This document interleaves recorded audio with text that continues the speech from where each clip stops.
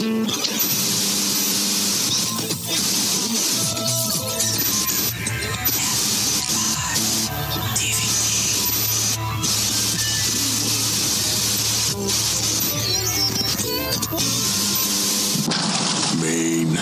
1947. A child is born. Given the name Stephen by his parents, this child would grow into a man who would fill himself with Pabst Blue Ribbon and cocaine. Evil cocaine! Cocaine possessed by an ageless terror that is also a rock and a spider and a vending machine. A vending machine that only vends horror. Under the spell of this devil powder, Stephen would become known as the scariest man in America. Not because of erratic drug-induced mood swings, but because he made America read again. And America fears nothing more than literacy. What's scarier than a cocaine addiction? The work of Stephen King on film, Part 1.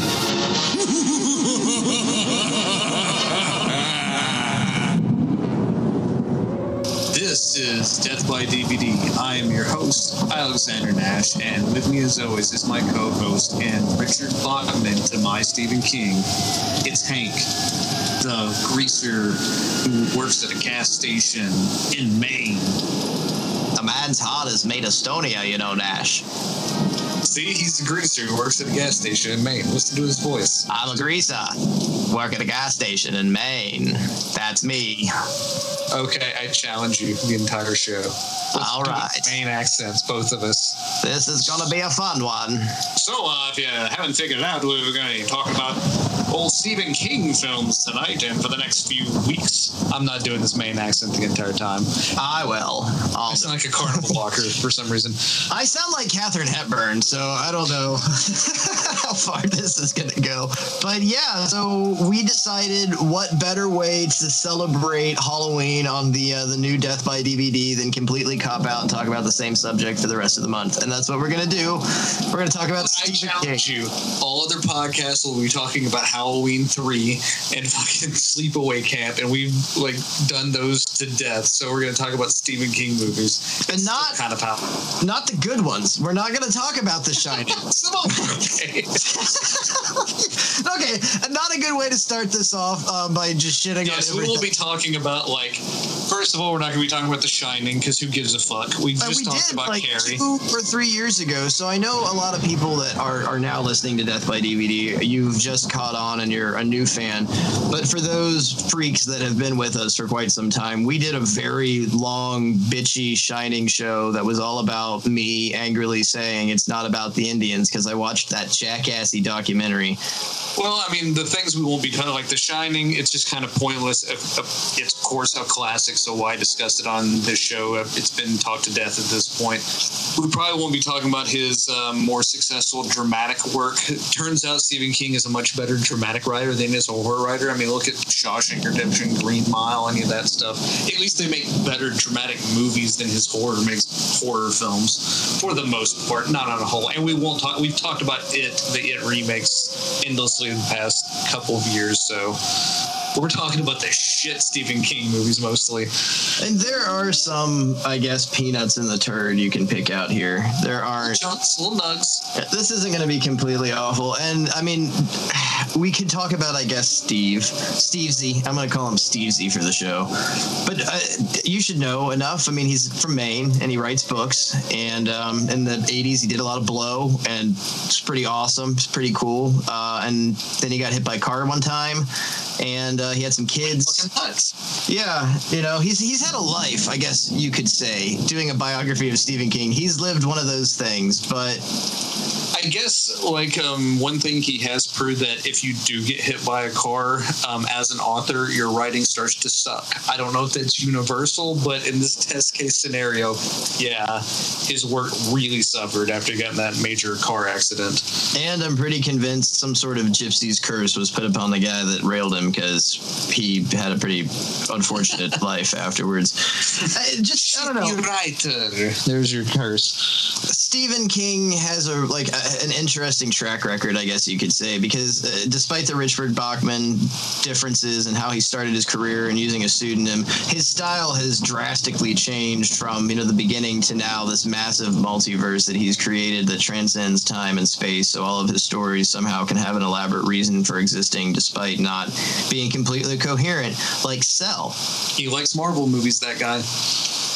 Martin Scorsese does not. Where do you stand with this whole thing? On a whole, he is correct. I'm not saying it's not a movie, but it is a different form of entertainment. You can add drama, you can add all these things to it, but what Scorsese is specifically calling out is cinema as an art form, as like a dramatic art form, telling stories like Mean Streets or even something like Rocky or something like that's all kind of going by the wayside. But he's not completely true, because cinema now is no longer a theatrical experience, it's a streaming experience. All the good movies you'll probably, the actual good Oscar contenders and all that kind of shit, you'll probably watch VOD or on Netflix or something at some point. Going to the theater to see a work of art is out the window. You're going for amaze balls, amusement park rides. It's James Cameron's fault, so congratulations, Hank. I don't completely agree with an assessment that they're not art, and that is sort of difficult to, I guess it's hard to say it this way, but Marty just seems like an old man now yelling at the sky, essentially Clint Eastwood with that empty chair. I get it.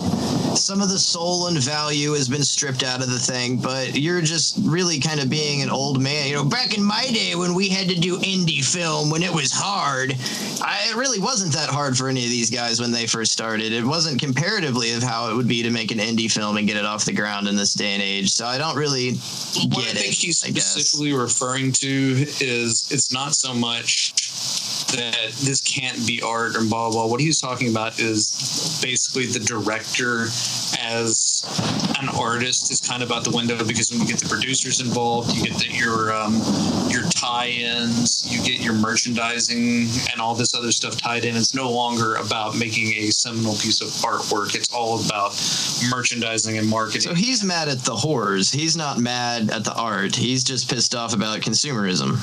Well, it's just, you're not going to, like Martin Scorsese, when he makes a film, those are all of his decisions as a director. That's what ends up on screen. But with like a Marvel movie, not saying that it can't be dramatic, not saying it can't be a form of art, it's somewhat compromised by the studio system and the way these, and like, I mean, think about something like Batman Forever. The reason Batman Forever was made like it was made and why Tim Burton jumped off after Batman Returns is the merchandising of Batman Returns suffered because it was too dark, and they literally started in collaboration with the toy companies designing things for the movie so you could sell toys of them later. So it's like you're changing the story to sell toys, and that becomes a little less of an artistic expression for a director. So I don't think he's 100% right, but I also don't think he's 100% wrong. It's not like a 50-50. I think he's more right than he is wrong, personally. I do, for the most part, agree, because I don't watch Marvel movies and I have no interest in them, mostly because I think they're soulless and kind of consumer pieces for the sake of being consumer pieces. But I just find it a little ridiculous getting on this soapbox and shaking your fist at the sky and, well, who are you? He's a boomer. What do you expect? He's an old man who's kind of pissy because the thing he loved growing up as a child, going to the theater and going to the cinema and having this experience is no longer really relevant to a modern audience, because a cinematic experience is now going to be had at home. And it's gone. I mean, there's nothing you can do about it. And the theatrical thing is more like an amusement park ride. It's more like it's like a different kind of experience. It's not about sitting there and learning. Well, people have definitely forgotten theater etiquette, certainly. Like, it's dreadful going to, and that's my favorite way of seeing a movie. I like to go to the theater and experience it as a whole cinematic thing. But when you're surrounded by a bunch of dunces eating loudly on their phones, either filming the movie or texting people with the volume on, or there's always that one group of people that has to dissect what's going on bit by, what's he doing now? Oh, who's that? What's their name? And there's just no fun anymore. I mean, maybe if everyone could just shut the fuck up, or if I could smoke a cigarette and burn anyone that was close enough to me, it would be a lot more fun. But I don't enjoy things anymore. I don't enjoy stuff. I spent this entire goddamn week watching Stephen King movies, mostly from the 90s, and I'm burned out. First, before we get into the Stephen King show, we have to do Recently Seen. We didn't do the Recently Seen yet, Hank. We bitched. What's yours? I'm just dying to find out what you watched this week. It's very limited. But I had seen it before, but I rewatched From a Whisper to a Scream, the Jeff Burr movie from 1987, the anthology film. I just picked it up off Scream Factory Blu-ray, and the disc itself is, I mean, for an anthology film from 1987, it's amazingly well structured and a fairly decent movie. The Blu-ray itself has a 2-hour plus documentary about the making of the movie, which is interesting because it was kind of a regional film, but not really. You got to tell me what the parts of this anthology are, because I'm sure I know it, but I have no recollection of the name. Rapes a corpse, and the corpse gives birth to a zombie baby. I know Tanner that one. Mitchell's in the Civil War. Yeah. Bernie gets burned by a voodoo guy in the swamp. Scream Factory put that out. Nice. That's hot. I got to buy that. And I picked it up specifically for the documentary, but in itself, what it reminded me more than anything, for like a very adequate product that it is, Jeff Burr as a director, that guy never got really a good shake. Everything he did, he ended up making a lot of sequels to horror films. He made The Stepfather 2, he made Leatherface, he made Puppet Master 4 and 5. Leatherface is in Texas Chainsaw 3, or yes. Leatherface is in the prequel. Okay, that one's not, I don't know, I have weird love for that movie. Jeff Burr is a talented director, and through his films you can see where his talent. He did Pumpkinhead 2 as well, but Blood Wings, right? Yeah, and he always has gotten fucked with by a studio that he's working for. Like, he came on to Leatherface 1 week before they started shooting. Stepfather 2 got taken out of his hands by Bob and Harvey Weinstein and re-edited and shit like that. But he's never been given, and I think he's a very competent director who really could have done more, but he just never really got a break. He just kind of got shit on throughout his career. I mean, his last thing, he did another film. He did one for Charlie Band. He made a new Puppet Master movie for him. So, I mean, he's still working. It's just he's never gotten any actual recognition because most of his movies ended up kind of just being shittier, usually due to budgetary producers and, just numerous different things. But I think he was a good director. He could have really done a lot more stuff. Yeah, the Weinstein certainly fucked with a lot of horror in the 1990s. I guess I was reading this earlier. Eli Roth was tapped to at one point do a Stephen King adaptation of Cell, and the Weinsteins really wanted to do it one way, and maybe Eli sucked either way. Yeah, but still, maybe Eli could have put some sort of spin to it. I watched a super movie this week. It's not a new one. I keep picking old movies, but that's fine. I watched from 1998, Phantoms by Dean Koontz. Oh, Ben Affleck was the bomb in Phantoms. Like a motherfucker.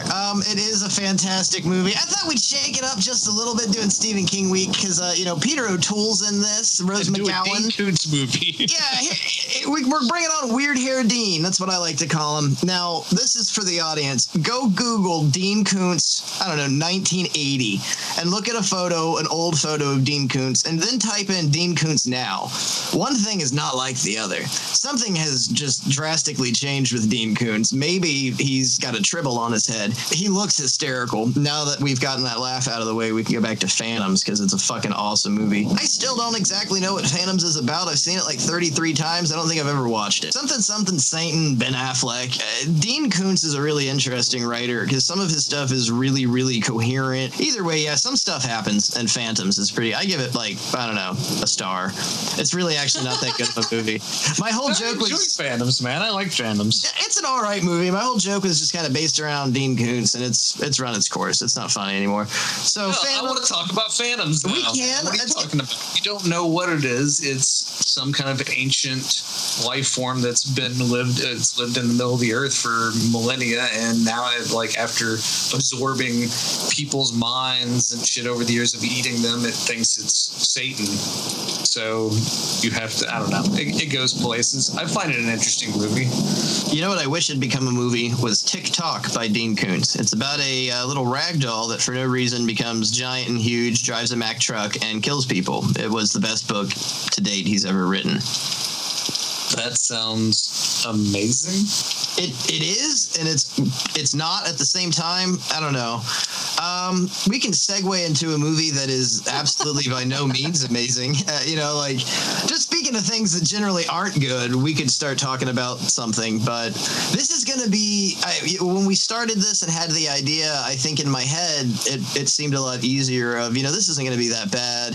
We're going to do a lot of fun movies. And we both picked and made this list. And then looking back at it after, wow, I should have picked some movies I saw this decade that I didn't think were really great when I was 17, because this is going to be like an all downhill roller coaster. Well, I mean, I randomly picked things. I did zero work for this show because I've seen all of these movies a few times at least. Even the bad ones I've seen mostly, except the newer ones I've probably seen once because they were still probably pretty bad. I love it when we do a review and you bring up the fact that it's like, yeah, I saw this in theaters in 93. Like, that was recent. Like, that's going to help. I remember it, though. I remember it done to, like, I've probably seen more often than not most of these movies 3 or 4 times. I have seen some of them just once, and it is what it is. Are we going to just do cold points and actually review these, or are we going to dissect and break apart the core of Stephen King? We can do a little bit of both, but I mean, there's not much to dissect. Most of his ideas are pretty... All the dissecting movies we left out. All the like really deep movies that we could get into, we didn't really throw on this list. This is for the most part. I think the first one we'll be talking about, it can be dissected. It's just not very interesting when you dissect it. It's like, all right, whatever. Yeah, a lot of the times with Stephen King, it's a hit or miss that either the movie is going to be more interesting and the book has a lot of issues, like Carrie that we've recently discussed. The book ending is a bit ridiculous and just kind of laughable, but the movie was pretty successful, and De Palma did a really good job wrapping it up and making a more formidable idea. But with this first one that we're going to bring up, I believe to right now, this is the newest Stephen King adaptation. Stephen King and Joe Hill in The Tall Grass from 2019 by Vincenzo Natali. And did Cube, the Canadian film Cube, and Splice. He's actually done some decent stuff. So the Adrian Brody.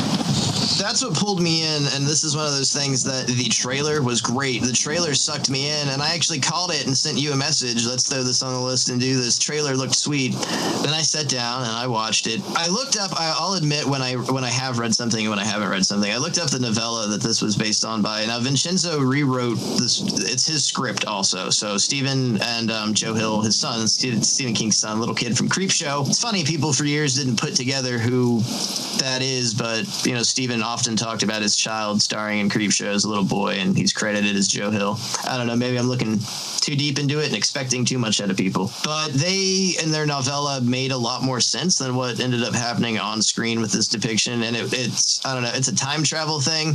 General premise, like people get stuck in this field full of very tall grass or corn, because apparently Stephen King can't have any original ideas. But it's explicitly, the name of the movie itself too, I think, was even one of the more annoying parts of like, don't mistake this with corn. Okay, this isn't a prequel or a sequel. It's just grass. It's my kid helped me write this. I'm not rewriting shit. It's not Children of the Corn. And they really emphasize it, like, hey, there's a little kid in this movie, but he's not of the grass. He's not the kid's grass. He's not anybody anybody's grass. He's just a kid. There's no cornery. There's no children. It's all good. But basically, people go into this grass because they hear people calling out for help because they themselves are lost in this tall grass, and people go in to look for them. And the general premise here is once you go into the grass, time no longer matters. Directions no longer matter. You can't get out of the grass. People sound like they're coming from all directions because the grass is always changing where you're at. And there's grass people. And then you start to slowly find out that there are fucking basically wormholes within the grass, and there's a meteor that apparently landed there ages ago before the Indians. And you're giving it more credit though because they don't say it's a meteor. This is stuff I had to pick out of it because there's carvings on it, and then you can say it's probably prehistoric in some way. And the church, it's named like the Church of the Black Rock or something. What's his nuts? Patrick Wilson says something I thought somewhat prominent toward the middle of the movie after, you find out more about his character. And he's like, this is not just the middle, but the middle of the middle of the Midwest and the middle and the middle of the middle of the middle. And I guess they were trying to emphasize that maybe it was like, and this was a fan theory I read, but I thought it was kind of interesting. I wish I could give credit to who wrote it. I feel like an ass now, but fuck them. That it's like the inversion of like luck, or like the inversion, like Satan's version of the tree of knowledge. So like the inversion of the tree of knowledge sort of thing. I like that. It's kind of like the tree. You touch it, it tells you stuff. And like I guess the rock is wanting souls, and it makes Patrick Wilson go crazy. And then there's time hopping. Characters die. I don't think it makes you go crazy, but I think when you touch it, it makes you like your unembodied self. Become a prophet of the rock. Become like hypnotized by the rock, and like a shadow self. It's God. And Patrick Wilson goes nuts because he's finally found his true calling. And basically, you have. Well, they allude also that Patrick Wilson and his family are very deeply religious. That he makes a bunch of comments about Jesus. There's no character development. That's it. Pregnant girl, really obsessive brother. Randomly, the boyfriend has been following them. That makes sense later. It's explained, and then that's it. That's your characters. Maybe he's a dick.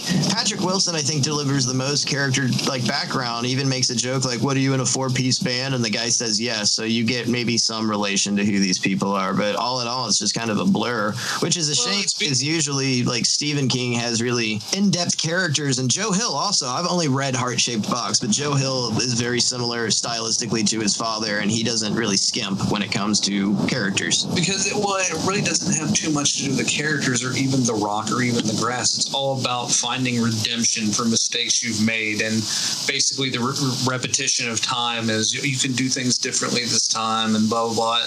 And I mean, this is set apart from the actual meat of the story. This is like more on the outside of what the story is about. It's all about redemption and all this shit. And it's just like, I don't particularly care.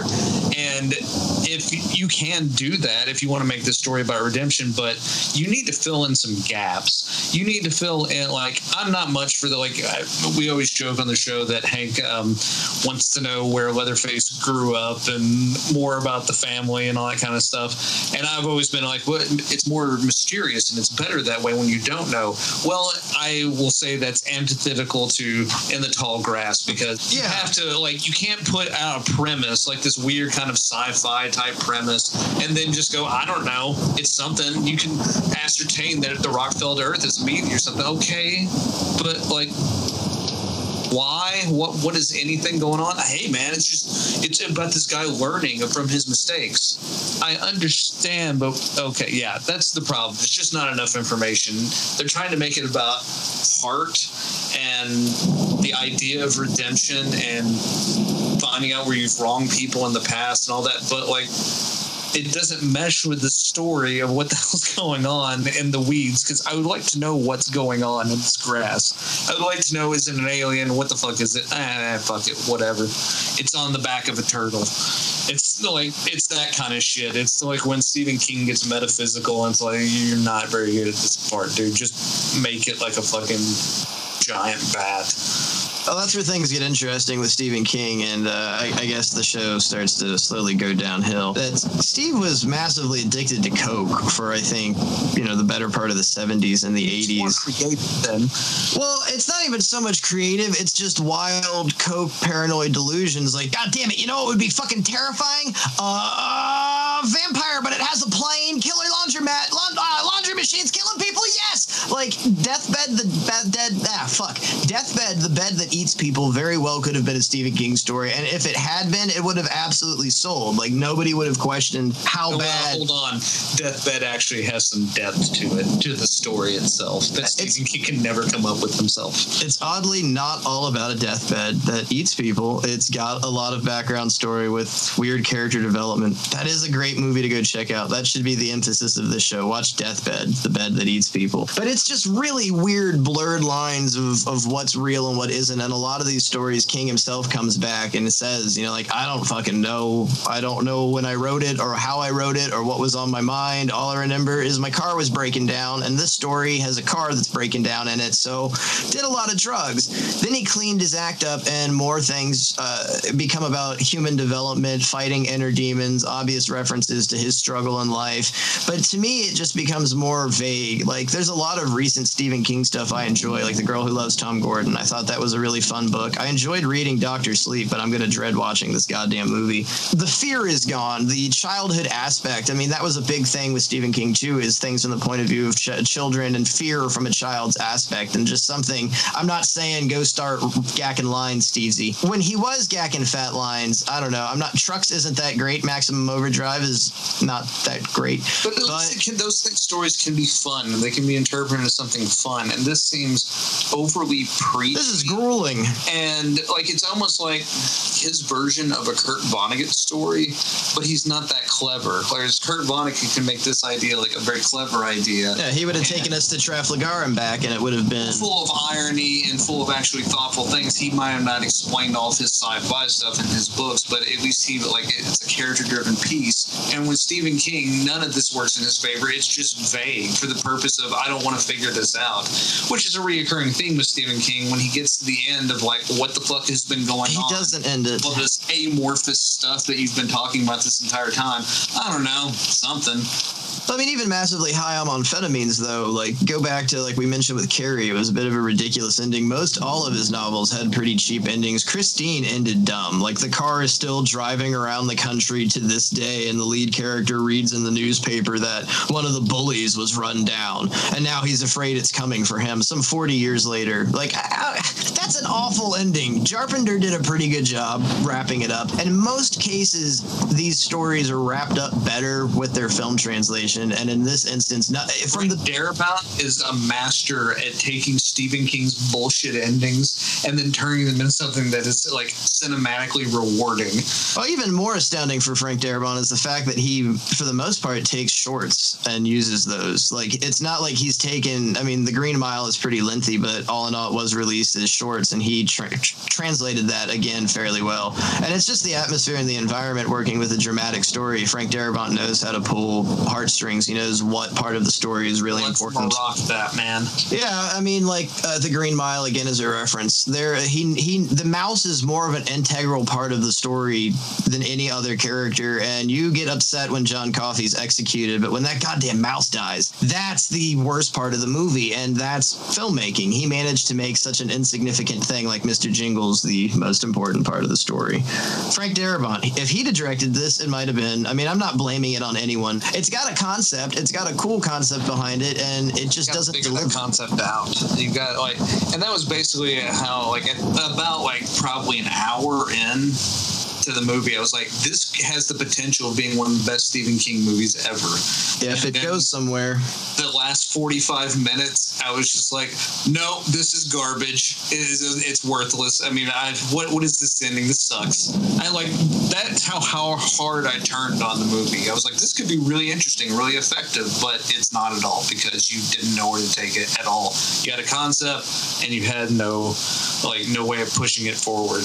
He just doesn't sometimes, and this is one of those times. Well, it becomes almost a constant with Stephen King experiences that you'll realize there's about 8 minutes of runtime left and about 3 hours worth of explaining, and you got to deal with it one way or the other, and it wraps up generally pretty poorly. I think almost everything we're going to end up talking about has a pretty awful ending. There's a few occurrences that the book or the short story is a lot more coherent, but it's such a 50-50 mix. It's really tossing just everything up into the air and seeing how it lands, which sometimes I wonder wonder if that's King's writing style now. And this doesn't, I just want to, I guess, preface that we're not trying to specifically be assholes. It just comes naturally to both of us. I immersed myself in it this week. You didn't. So this is your lifelong opinions, and this is I've always known since, in the 80s, I was like one of those, Stephen King's a god. But deep down, I knew it's just like, this isn't very good. And then every movie would come out, I was like, that's not a very good movie either. But I think, unfortunately, you get to a point of, I don't want to say maturity, but maybe you grow with what you read and what you consume and what you think is visually or mentally horrifying, and it just starts to wear off a lot of Stephen King's pulls and what he uses to drag you in, you're gonna have another kid raped again or another child molester drunk dad, and it just tends to be the same tropes over and over and over again, and there's only so many times I can be upset by the same thing until it loses its effect and originality, and you get kind of worn out about it. When it was killer laundry machines and killer cars, Stephen seems to have a big thing about things becoming other things, like Christine, it's a car and it's gonna kill people. He probably ran across a laundry machine, like a pressing machine, at some point in his life, and he looked at it and went, man, I wonder what it'd be like if you get your hand stuck in there. Better rip it right off. Oh shit. It's just he notices things in life, and he writes kind of very mediocre fiction around those ideas that he pops into his head. He doesn't have a good screen, but a lot of that has to do with how much work he actually has to produce due to contractual obligations and him as an artist and blah, blah, blah. It's like he has to write so many books every so often, so it's just like, boom, let's just go. It doesn't matter. People will buy it. Well, too, when you're gacked out on speed, not that I'm speaking from experience, a lot of things become a lot of different things. So, a laundry machine can be really terrifying depending on how long you've been awake or if the shadow people have visited you yet. There's a lot of various levels to amphetamine addiction that really pushed, Think about you're sitting there in the middle of winter, it's cold in your house, and you look at the space heater you have, and out of the corner of your eye, it kind of looks like a monster. Those dials kind of look like eyes. And you've been doing coke for 9 days straight. And the mouth looks like hellfire. And I've just written a Stephen King story about some dude who's stuck in a cabin and his fucking radiator comes to life. That's just as basic as it comes. And I'm not shitting on Stephen King because he's got what I'm saying is a good portion of America reading, which is good. But Stephen King is honestly an author for people who don't like to read. He just is. I mean, I'll read this. This is interesting, and I find this could be scary, but they're very base ideas and concepts. When you get into other authors and you get into, the same thing can even be said for Chuck Palahniuk, who's, I've enjoyed plenty of his books, but a lot of it I've been a lifelong fan books for people who don't like to read. The last 20 years or so. So, anybody can be chalked up that same way, though. Clive Barker's output isn't the same it used to be.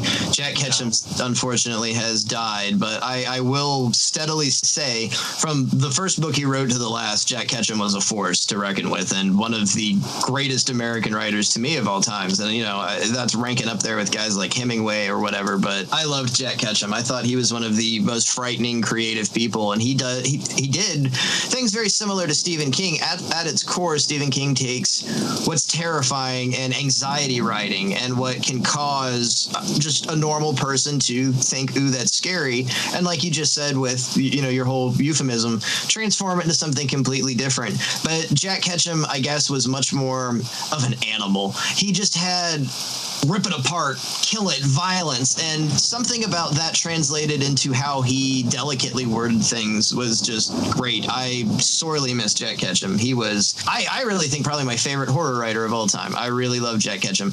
And Stephen King often complimented him. I don't know how deep of a friendship the two had, but comparatively, they're very, very similar writers, but Stephen just, I don't know, I feel is maybe just his brain is like just a supercomputer and it doesn't stop. That that he'll have an idea from 35 years ago and connect it into something new and expand this whole universe. He's like Tolkien. He has that ability to just make massive, massive, massive stories, and it appeals to some people, and it's, life for some people. They absolutely worship Stephen King and think he's the greatest thing on earth. I've never read The Stand. I've never read the Dark Tower series. It's just never called my name. I've tried to start the Dark Tower a few times, and it's not my cup of tea. And I think that's what really Stephen King is. He's some people's cup of tea, other people's, dreaded, God, this is another Stephen King thing. I'm in the middle. I like him fair enough. I haven't read a new Stephen King book in quite some time. I actually just purchased his new book because we were doing this and it was on sale, and it's a big, glossy, nice looking hardback. But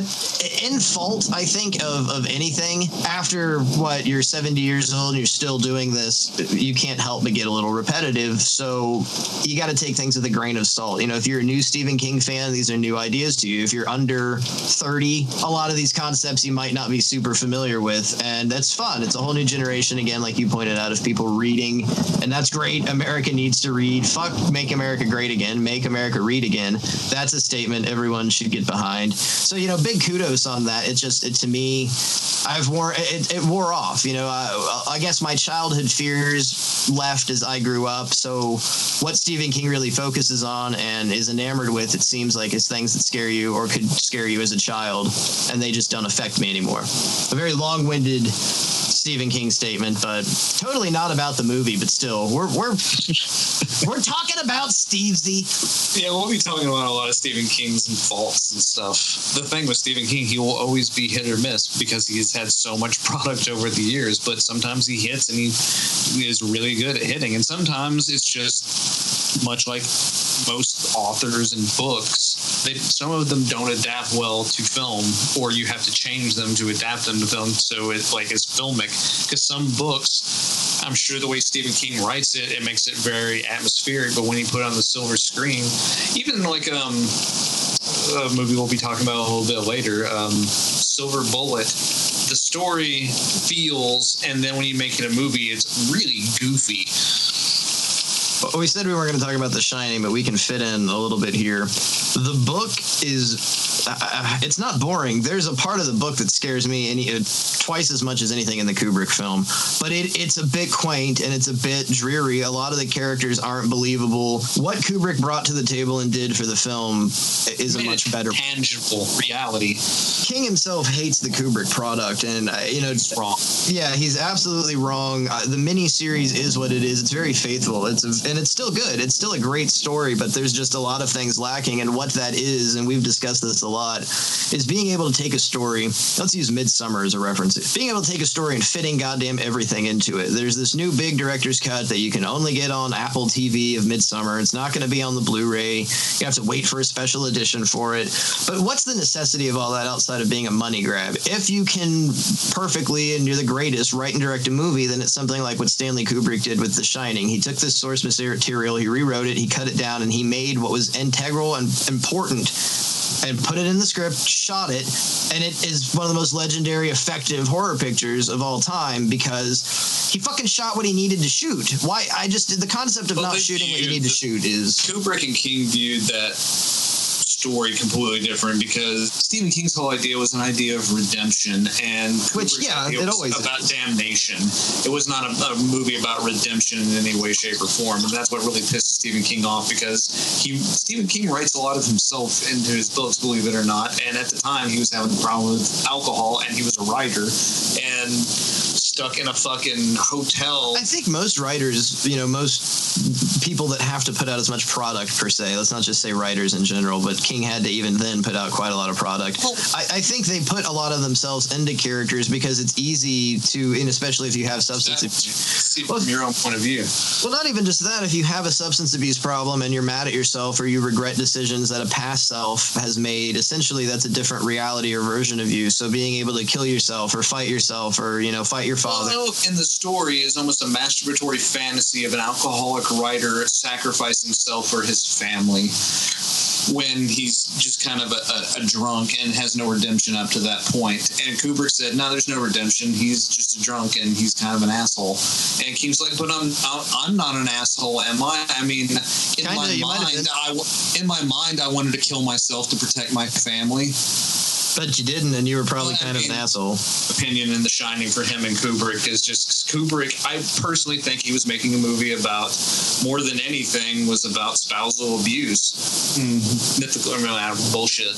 Well, I mean, we're not trying to get like autobiographical or pointing fingers at Stephen King, but one thing, again, like the show and our opinions and our point of views on this, one thing that's forever about art is the opinion base on it, and any one person is going to form a different opinion. So this filmmaker drew an outside perspective. So King wrote this based on himself and had this whole almost hero thing where somebody else watching it. And when I read The Shining, Jack's an asshole. He's a dick. He's an asshole. Yeah, I'm sorry. You might have been an asshole in the mid-'70s, Steve Z, but this specific character that is a personification of yourself is a dick. That's what people took away from it, and that's what was represented, because what makes a movie is trying to represent the feelings and the emotions, but in a moving picture. So you have to make the guy a dick. But I'll kill myself for my family. That just sounds like gaslighting and abusive. Like that's basically what I interpret from the book The Shining. It's like, well, you're so mean to me, and like I know I beat the shit out of you, but I'll kill myself for this family if I have to. And now you'll have to, for the rest of your life, walk around. Oh, my dad killed himself for me. Like, no. Now you've turned your kid essentially, which is funny because Dr. Sleep, Stephen King followed his ritual with it. The kid becomes a hopeless drunk because that's what happened in his life. That's like, or we can transgress. Like, we can move into our next piece, our next wonderful Stephen King thing here. This was during a Coke era, and this is a short story. And I picked this specifically because I like Miguel Ferrer. We're going to talk about Night Flyer 1997. Yeah, this list does not pull any punches. This is by Mark Pavia. I don't remember. It premiered on HBO. That's what I remembered. Yeah, it was ill-fated to have a sequel that King wanted to do in the 2000s that focused more on the female character and going into the origins of the Night Flyer. But this, to me, is the epitome of a fucking cocaine fever dream. Yes. Like this, okay, it's a vampire, right? And you know how vampires can turn into vampire bats and they can fly? What if the vampire also had a plane? Yeah! It's full of dirt because, Nosferatu. But he can fly! And he can also fly because he has a pilot license! This is just like the top of the line of somebody doing an 8-ball a goddamn hour filled with PBR and Pall Malls just raring to go in the middle of the night. And I love it. The movie translates to... I like the movie personally. I love it, yeah. It's so dated. It is so 90s. It's 1997, so it's that weird period where it still kind of looks like 1987. It's definitely a dark period for Stephen King. His name wasn't a big draw at the movie theater anymore, so you rarely got like Stephen King movies at this point. They're usually pretty cheap. This is when we were doing a lot of TV Mick Garris Stephen King movies, a lot of Tommy Knockers. Well, horror had kind of just died at this point. I mean, Scream and the neo slasher, everybody's in their 30s playing teenager wave was very brief, and then you had the outskirts of things like urban legends and all of that fun. The Cupid movie, I always forget the name of. Valentine. Interested in the metaphysical or particular. Well, that's what I mean. The whole genre was much more. I hate using the term progressive, but for the time, what they felt was progressive. Just, young audiences, everyone's in Tommy Hilfiger and sweater vests, and this just wasn't a sellable product. And Miguel Ferrer... Your star is Miguel Ferrer, for Christ's sakes. A bald asshole. Who's known for playing assholes. That's pretty much it, too. That's the draw. Okay, Miguel Ferrer is going to be especially pricky in this one. He plays a writer, so he's going to be drunk and smoking it up. And that's really the pull-in for this movie. I loved Miguel Ferrer. And he's awesome. It was. That's one of the very, very few people in the last few years that has passed away that I felt a tear roll down my cheek. Like, God damn, Miguel Ferrer's gone. What a shame. And his performance generally is always a curmudgeon, miserable, chain-smoking piece of shit. And apparently he was one of the most brightest, shining people. Just a very lovely, incredible guy. Well, what is troublesome about The Night Flyer for me personally is obviously a short story, and for it to premiere on HBO, for it to star Miguel Ferrer, it feels like a very long-winded, extended episode of Tales from the Crypt. It's even shot like an episode of Tales from the Crypt. Long. It really needs to be shortened down. Maybe done as like a TV for a TV show, or like a Tales from the Dark Side episode or something. Well, it's got that ever-driving soundtrack too that plays and makes you feel like you're watching a TV show, and you're just waiting the entire movie for it to kind of go to like part 2. Like, you know, you're expecting it to be a 3-4 part long-winded thing, like the It miniseries that Tommy Lee Wallace did back in the early 90s, and it just ends. It's a vampire in a plane. Yeah, and like it ends goes nowhere. Well, it's one of those things that, like I brought up earlier, you realize you've got about like 9 minutes of runtime left. They've explained absolutely anything, and then it hits you like, damn, this movie was just about a vampire that had a plane, wasn't it? Shit. It's a noir thing about like a... Well, there's self-discovery. You have to realize that, because the character is abusive to his coworker and continuously says, if it's gonna be me or you, I'm gonna come out on the top. That's an awful Miguel Ferrer, but give me like 10 more years of smoking, I might be there.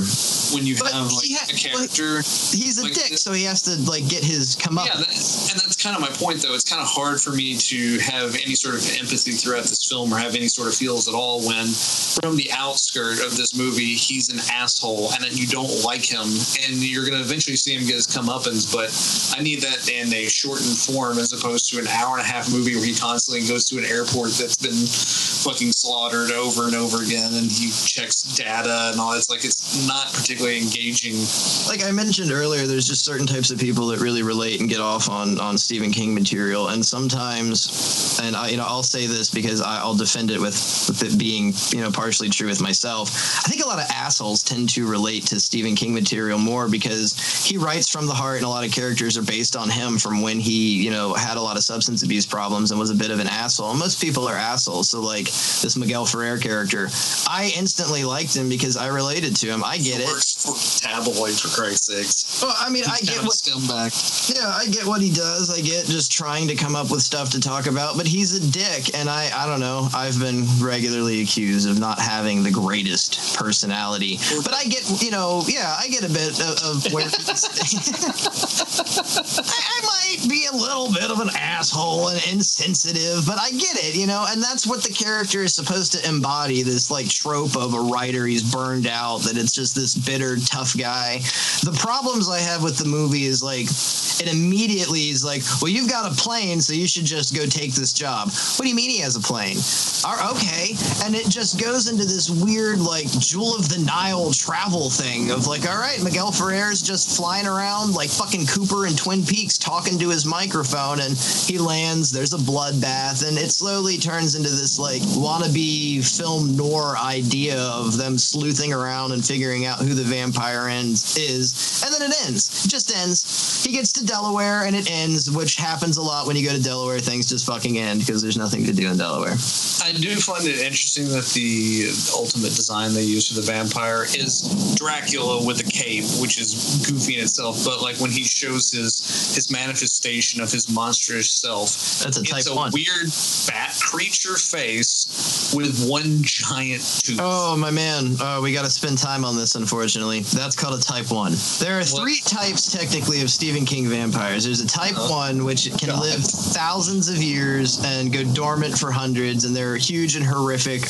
Kurt Barlow from Salem's Lot's a type 1. He didn't have one giant fang, though. That's the weird, troubling part. He had the 2 big fangs, but as King describes them, they have like 4-inch giant fangs that leave like railroad spikes in your throat. Then a type 2 is someone bitten by them that isn't as horrific. A type 3 is like a normal person, but they can't turn people into vampires. Sunlight doesn't bother them, and you can just shoot them and kill them. And these also all move into Stephen King's Dark Tower series, where they have different powers. He has psychic vampires. He has emotional psychic vampires. There's the universe of Stephen King, again, it's an apt reference comparing him to somebody like Tolkien, because if you wanted to, if you had no knowledge of Stephen King before like right now, and you sat down and found some, which I'm sure exists, a Stephen King omnibus or something of his universe, it would take you King Wiki or whatever it would be. Wiki. Yeah, I guess people wouldn't go buy a book at a bookstore about Stephen King. They'd get on the internet, but it would take you just ages to get to the bottom of who's from what and what universe is which, that it's just all over the place. So there's 3 vampires. This is a type 1. And that's one of the things that draws me into Stephen King. I'm cheaply entertained, I guess is what you would say. I love when it's, oh, well, this character was in this book for a couple seconds, and this was the sheriff from whatever, and this car was in that, and I get off on it. I like feeling like I'm astute and picking out references, so that tickles my a lot of pointless detail and cameos. Well, when it comes to the writing, a lot of the pointless detail, and I guess an insult to Stephen King, is covering up a lot of lack of story. So it's, hey, remember this character who was in this? Here's him. He's too. In the tall grass. Did you notice at the church what was in the parking lot? Yeah, Plymouth Fury. Yeah, because Stephen King. Woo! And you find out like one character's dad is somebody else in the Korean War, and then the writer from Misery briefly makes an appearance. I enjoy that when it's not long-winded, when it's just a random character that's somewhat mentioned. Like Dees is mentioned, the character from Night Flyer is mentioned in another Stephen King story, and I can't recall what it is. He's in a brief appearance, but it's just fun for me, and I think that's a big atmosphere that Stephen King tries to always provide. Is it might be horrific and there could be children getting eaten, but I'm going to make it fun. Well, with Night Flyer, I would say what it is a fun movie, and a lot of the fun is derived because it's trash. And I like that because I think a lot of the fun are best handled when they are treated like trash. For the I know this sounds really bad, but I'm not trying to shit on Stephen King. What I'm saying is, when you make an exploitation film out of it, I think it can be really, really good sometimes because I can enjoy it. All of your misnomers and mishandling of your fucking story and plot details, I can just kind of throw to the wayside and go, this is just an exploitation movie. It's trash. Well, that's a term that maybe we should deeply acknowledge here, that Stephen King, there's splatterpunk, and a lot of people are familiar with that, and I don't really think Stephen King's a splatterpunk writer, but he's he kind of started splatterpunk. Yeah, but I would say, if anything, he's an exploitation writer. Like, that's most definitely. I'm just saying, like, if there was no Stephen King, there would be no splatterpunk. I wouldn't fit him into the splatterpunk author. Well, I mean, like, as a core, though, when you watch an exploitation movie, you're not going to sit and review and rate it next to an Orson Welles movie or a Laurence Olivier movie or a fucking Ken Russell movie, even though The Devils is, to an extent, exploitation. You look at it in a different light. You're not going to put Lucio Fulci up next to Martin Scorsese. So judging things with the terminology exploitation allows you to maybe look at Stephen King with a little bit more light. You know, maybe not. I mean, because I feel that we're, like, really judgmental, but we're not trying to be, like I said, specifically assholes on the subject. It's just, it's a rough list. It's like, because I love Night Flyers and I love how dated it feels, but this isn't, like, palatable to everybody. Like, you're not going to have a successful time trying to get 5 friends to watch this movie with you. I can frame it like this. I think Night Flyer is an incredibly successful piece of kind of exploitation cinema with good acting and, you know, and some good gore and some good chills and thrills and all the horror stuff. But at the end of the day, the weakest part of that film is the original short story it's based on. Let's go back. We didn't do cult points for In the Tall Grass. Let's rate this and what do you feel for In the Tall Grass for a cult point? It would get a 2 out of 5 overall, and probably a maybe 2.5 cult points just because it's Stephen King. I'm a little bit more negative. I'm just going to give it 2 out of everything because it's a great collaboration with him and Joe Hill. I enjoyed reading the Wikipedia article about the short story more than I did the 90 minutes I lost watching the movie. And that's no one's fault. It's a stylistic movie. It looks good. It's well acted. It has great sound design. It was really fun to listen to. Didn't enjoy probably past the first 5 minutes of the movie. I started to get annoyed. That sucks. That's a bad experience. But whatever. This I will I'm just gonna give all the really, like, shithouse rats of a movie high ratings and all the really well produced and well done movies. I would say the Night Flyer is 3 and 3. I'll give it a 3.5, and that's mainly because Miguel Ferrer is especially fun. He's at a RoboCop level of nasty in this movie, and I love it. All right, what's next on the list? Okay, moving on. All right, we'll do a okay one. I won't say it's good. We'll do an okay one. Let's do Cujo. You want to talk about that? Cujo. I think Louis Cujo's Teague, like man. the better Stephen King movies. Yeah. Louis Teague did 2 movies that we'll eventually be talking about tonight, but most importantly, he did Jewel of the Nile and a little movie called Navy SEALs. And if that doesn't tell you that this man knows what he's talking about, I'm just going to stop. I can't even finish this joke. Navy SEALs. Fucking Navy SEALs joke. I even have that written down. Don't forget the Navy SEALs joke. I think the only, the thing that works with Cujo in itself, and everybody knows what Cujo is about. St. Bernard rabies, has a mother and her asthmatic son trapped in the car.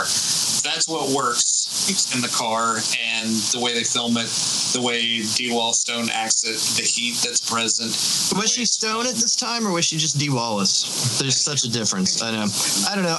The thing that bothers me the most about this is it's supposed to be a story about people changing, that it's not that she's a negligent mother, but if it wasn't for her having an affair on her husband, who seemingly is doing absolutely nothing to deserve such treatment outside of he's not home enough. There's a specific part where he has to take the cars to get worked on. They take one car, they get it worked on. He catches her in cheating, fighting with her boyfriend at their home, forgets to take the second car in. So if she hadn't been slobbing Willie when she shouldn't have been at the milkshake stand, the Pinto would have gotten worked on. None of this would happen. And the disappointment is, like you said, we all know Cujo. Spoiler alert, the kid lives. That's a problem. Why is that a problem? Because that's what makes the story effective, is their child dies because of this, but in the book they stay together and they learn to relive and to forgive and to move on, which is a really important part of life that most people forget about, that you need to forgive and move on from the things that have destroyed you and let things go, no matter how bad it is. And then the little boy, the mechanic's son, gets a new puppy. And that's how it's the circle of life. Time is a flat circle. Things will continue to repeat themselves. That I really enjoyed. I think all the melodrama in Cujo is we're gonna argue. Interesting thing about the film or the book. It's honestly ridiculous. It's a bit pedantic with all this detail of bullshit. I don't care. I don't care about her husband and her affair. You just want a dog then. You just want dog. No, it's not the dog. What I want is I want them to shoot an entire movie where 2 people are trapped in a car. I find that amazing. Yeah, no, for the book at all. I think that is an interesting concept, but the rest of it, if we could get what we wanted, it drags so much. And 45 minutes, an hour in is when you actually get things happening in Cujo and make it build up. 30 minutes into the movie, they finally start splitting up and they leave for the house. What I appreciate about the buildup is, I guess, putting the blame on somebody, and that does seem to be another theme. We'll get into another movie in a little bit that puts the blame on people. It's not her fault. Because she wanted some dick, she's got to be punished for it.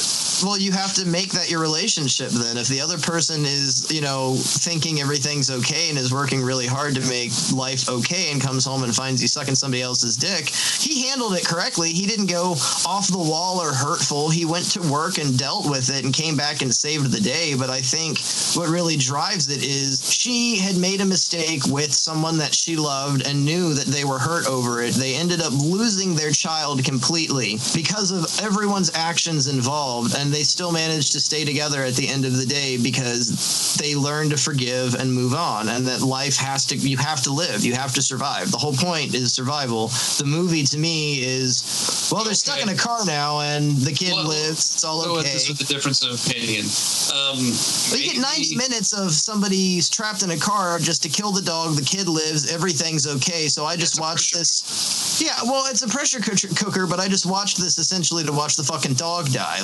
I don't feel that's the point of, it's an evil villain. It's not like Jaws. It's not some crazed animal. He got rabies. It sucks. That's not fair. Specifically a crazed animal.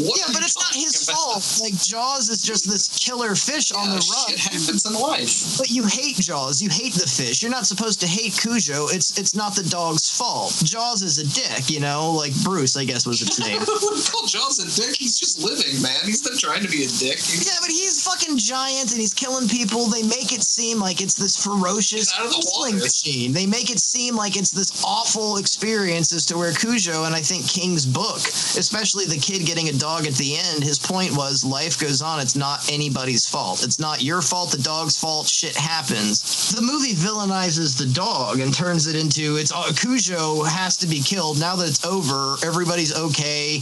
We can move on. die anyway, man. Yeah, but he's got rabies. But the point shouldn't be killing Cujo, is my point. That the movie is just driven on killing fucking the dog. The book is not about killing. I don't think it. No, see, you seem to think it's driven on like she's got to kill this fucking dog, man. And because the kid will die if she doesn't kill the dog. She's got to do something. She's got to get the fuck out of there. It's not about killing the dog or not killing the dog. That just has to be the ultimate end. But that's what makes her snap. In the book, she goes to kill the dog to save her kid, and the kid fucking dies anyhow, and she keeps fighting. And it's survival. It's like Night of the Living Dead. No matter what, you have to keep surviving. Don't be a Barbara. And she does that in the movie as well, though. I mean, yeah, but the kid lives and everything's okay and everyone's happy. You can't be happy. I don't want them to be happy. Okay? I don't want any happiness. God damn it, the kid has to die. Maybe she learned a lesson with a kid living and her husband, her. We should have done Pet Maybe she fucking leaves him because obviously she wasn't interested in as much anymore anyway. So she might like move on to a new relationship where she's even happier. I don't think that's the point. I think she doesn't want to talk to him about the problem. She doesn't want to express what it is. So she started a love affair. And how does he handle it? What do you mean? How did he handle the situation? Did he hit her? Did he go crazy? Did he go batshit? Did he abuse her? He just dealt with it. Congratulations on acting human. But that's the point of the story, is people's behavior and them not acting human and things happening because of how things happen. And it's a reactionary thing. It's not about punishment. It's this chain of events happened because you did this. You didn't want to deal with talking about things, and now you have to deal with it. But they do, and they move on and they move forward, as to where in the book it's like everybody's happy, so because of this traumatic experience, we're all going to get back together and be a core unit family. Fuck that mechanic that got eaten. And that guy. That other guy that got eaten too. And the sheriff. Fuck all of them. Some sort of Peter rant? I don't understand what you're talking about. It's not about the dog, God damn it. Obviously it is, because you're very pissed that they had to kill the dog. It's got rabies. I'm pissed that they didn't kill the kid. That's the... They killed the kid. They wanted to kill this fucking kid, man, so she knows what a fucking slut she was. It's not because she's a slut. It's knowing that she made poor choices. God damn it. That's the book. That's what he did in the book. That was a poor choice. Why is her having an affair a poor choice? Because the kid dies. That has nothing to do with the affair. But if she hadn't had the affair, the Pinto would have been worked on. But if she hadn't had the affair, like maybe she had the affair earlier and she doesn't have a kid. That's just random shit happening. Yeah, but she has a kid and she has an affair, and the husband's going to get the Pinto worked on, but he gets upset and decides to go to work. No, don't have an affair if you have a Pinto that needs to be worked on. That's the moral. It's about the... You should be alive if you have a Pinto. I mean, that's just stupid. Well, you might be a collector of classics and have older cars, but the moral of the goddamn story is the Pinto and the kid needed to die.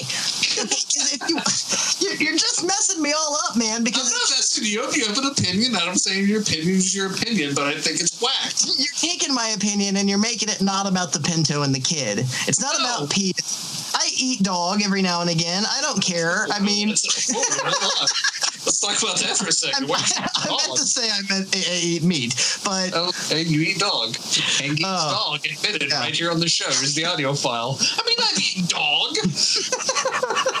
Occasionally. I meant to say I've eaten meat, but, it doesn't matter if it's dog meat. We've all, everybody eats shaving cream once in a while, and it happens. Things happen. It's not dog meat, man. There's different implications in eating dog meat. Euphemisms, dog meat, shaving cream. People have to do things to survive, and, it's like... Stay in a bad marriage to survive, I understand. No, it's talk about your bad marriage, so at least you could have gotten the Pinto worked on, so you wouldn't have gotten stuck at the farm because you got into a fight because your husband caught you cheating. If you'd have talked to him about being unhappy, you probably would have gotten the Pinto worked on, and you wouldn't have had to go up to that farm, and your kid wouldn't have died. But the kid doesn't die, so it's not effective. They live, and everything's okay, and everyone's a happy family, except the family of the sheriff, the mechanic, and the mechanic's helper. They're all probably pretty upset. Hey, we went through a traumatic experience where we both literally almost died.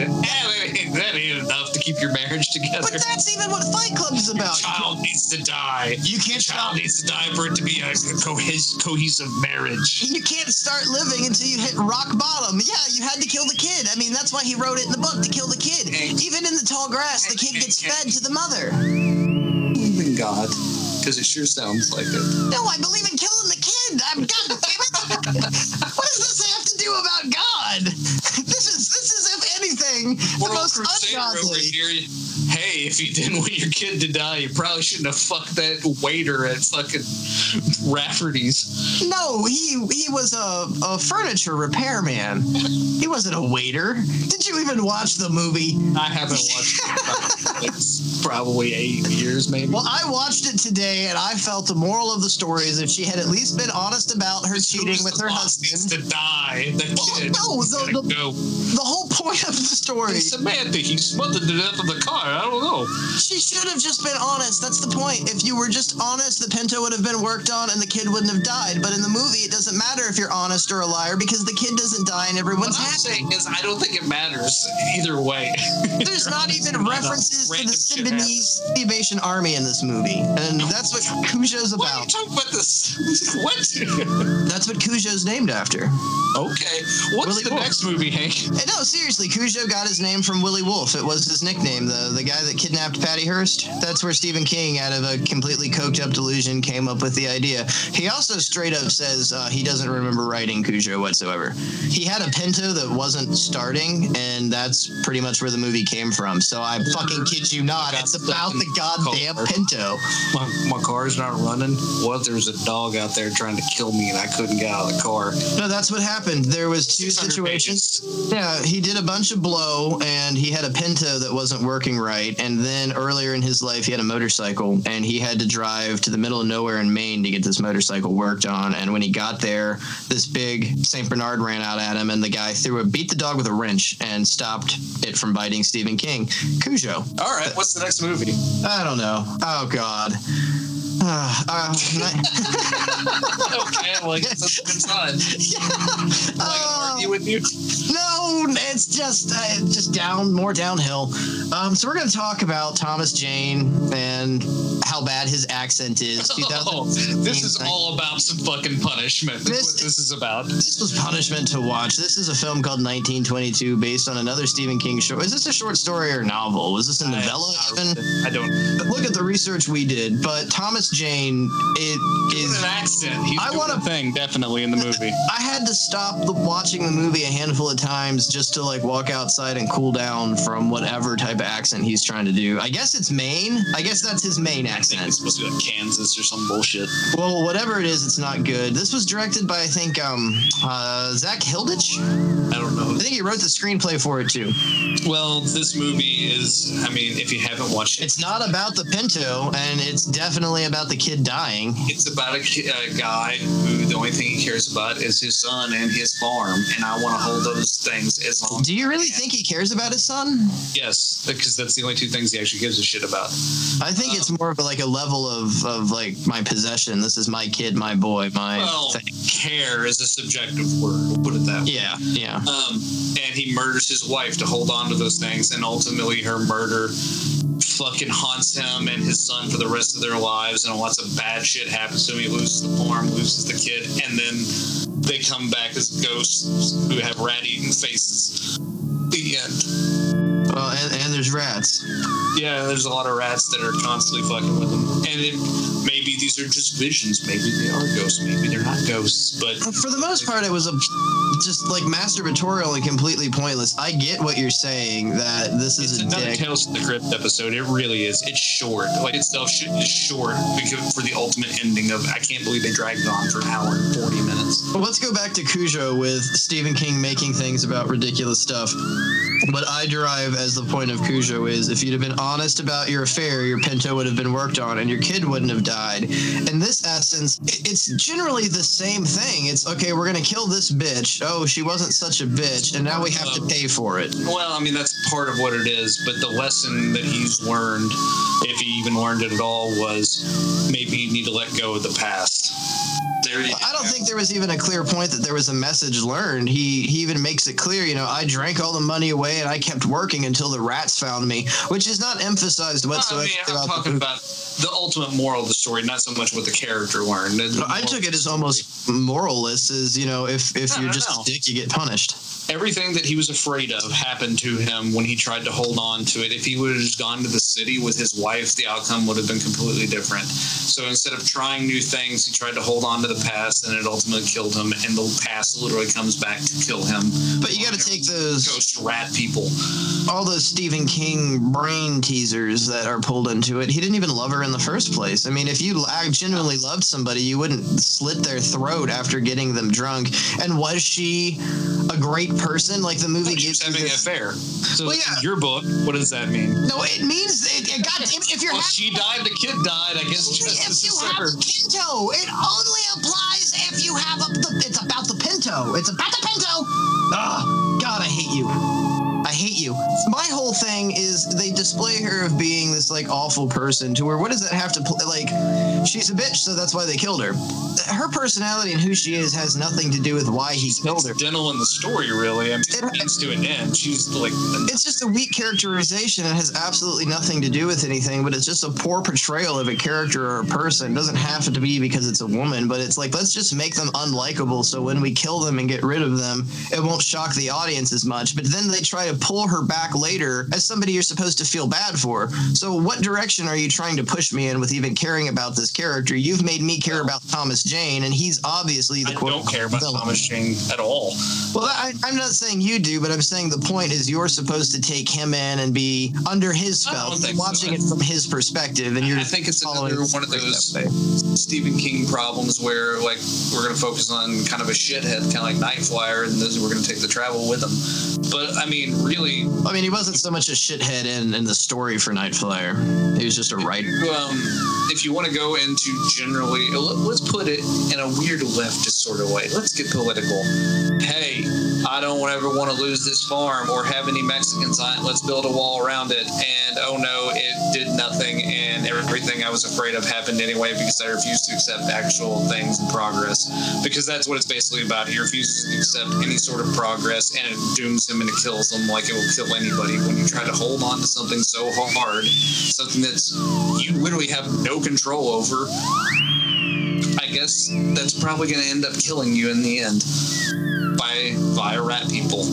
And then it does with no real explanation. I guess I'm looking more at the movie's faults and problems here. That like these characters. It's a Tales from the Dark Side episode. I mean, just splitting it down and looking at things here. For most part of the movie, you're kind of led to believe that he is seeing the visions of his wife out of guilt. And oh no, it's a ghost sort of thing. She's actually there. That's dropped on you at the end of the movie. Oh no, it's actually visible. His kid shows up. His kid's girlfriend shows up. They're all eaten by rats. They're actually there. So you've got this fucking absolutely horrifying aspect just shoved down your throat in what would generally be more of a psychological thriller or a drama even. I'd say this is more drama material than anything else. But hey, it's Stephen King, so now it's ghosts at the absolute end, and there's nothing pleasing about it. I tried really, really hard to at least...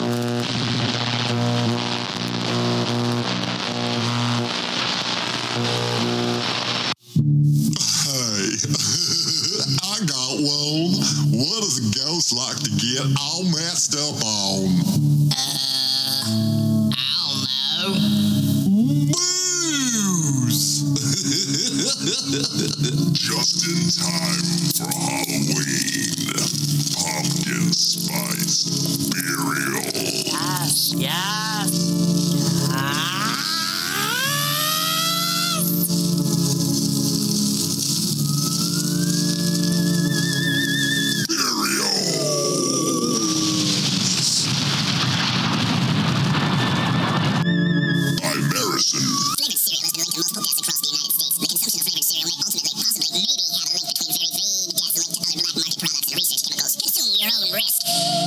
No longer made with glass. I scream. You scream. Linnea screams. For Death by DVD. I'm Linnea, and I like Death by DVD. It's a statement. Informaron fuentes policiales. Hay 22 agentes de la policía y de otro cuerpo de seguridad separados del ejército. Los levíes, entre 30 I'd say it has some pleasing things. Well, everything you just said, I completely agree with. Like, I understand that from Thomas Jane's point of view, and like all jokes aside, and playing things up. Watching it, I continuously was trying to at least get behind anyone's motivation. I was just trying to sympathize or relate to anyone, and as it completely drives forward, it just becomes more mundane that nothing is happening. There's nothing no one to sympathize with at all. No one is learning a lesson. No one is having a character arc. No one is progressing. And then by the time you get to that 8-minute mark where well, damn, they didn't explain anything, but I only have 8 minutes left. It drops. It's about your growth as a viewer. None of the I grew small. I shrank as a viewer instead of growing. I got more and more annoyed going It's through a morality tale. Is all it is. I mean, that's all I'm saying. Are you saying I don't have morals? I'm saying that you find morality tales not very interesting because the characters usually don't grow in them. I find they don't have an arc other than punishment. I can tell you exactly. I find tales of morality boring because I find humans and morals boring, and this lack of consideration for other people, that there has to be a story about killing your wife because you want to farm, something so stupid, where again you enter a marriage out of the supposed idea of love and compassion and all this dumb bullshit that you have to get a piece of paper signed for, but you're willing to kill someone over. That bores me. Humans are just vile, nasty, to quote aliens, creatures that fuck each other over for the sake of fucking each other over a percentage. It's not entertaining to me to see people just be dismal. I know the world. It's leftist media, Hank. I don't know. It just I'd fell say the short. positives in it. I think it's shot well. I think the acting is. I think it's shot well for. Thomas Jane does a really good job in the movie because it's hard to see Thomas I can't Jane give in you that. character. I can't say it's shot well because it's shot well for a lot of green screens. It's shot well for a lot of not green screen it. Well, there's not a lot of actual stuff. I mean, you've got a lot of sets, the backdrops, and then all the old cars, but nothing particularly was, to me, more amazing than TV. Well, I mean, I didn't say it was like over the top shot. It's not like we're Panos Cosmatos here and we're throwing fucking gels on show. What I'm just saying is, talking about for the time period that they're like trying to recreate, it's shot well. Okay. The patina of grays and greens over it to set you in the environment they're putting in. It's like almost this pre-Dust Bowl type situation. I'll give you this. Yeah, I mean, that's all I'm saying. And I think Thomas Jane does a good job of transforming himself. I mean, compared to like Attack of the Beast Creatures, which is a movie set in the 1920s, this one definitely has an ambiance. It does feel and look like a 20s movie. It's got a good tone to it. I will say that. It has a good tone to it, but to me, it just, I don't know, it was just a made-for-TV movie. The story's weak. The story's, well, and I think that has a lot to do with the story, because the story itself is just weak, because it just doesn't go anywhere. Again, you could have wrapped this up in about 30 minutes as opposed to dragging it out for an hour and a half, but I suspect since Stephen King is very popular again, we're going to be getting a lot more of his short stories that, like, for a short story for 20 pages can have a really good ending, but when you drag it out for an hour and a half, that's hard to get a really acceptable ending. That's why like Stephen King anthology stuff works so well sometimes, because the story, that's what the story is crafted for. It's crafted for about 20 to 30 minutes and then we're out.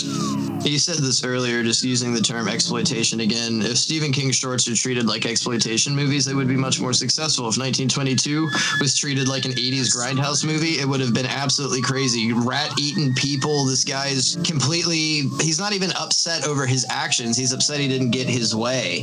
He's not learning anything. That's a driving exploitation force. Just this greedy, awful, vile character. And you would need to, like, push up on that. Make him more despicable. Make the character more abusive, or what? I mean, it wasn't even so much abusive. A lot more large, and you can push it to be a little bit more over the top, but they decided to have a more realistic, like, and that's where story, and that's just not that interesting when you take it this real.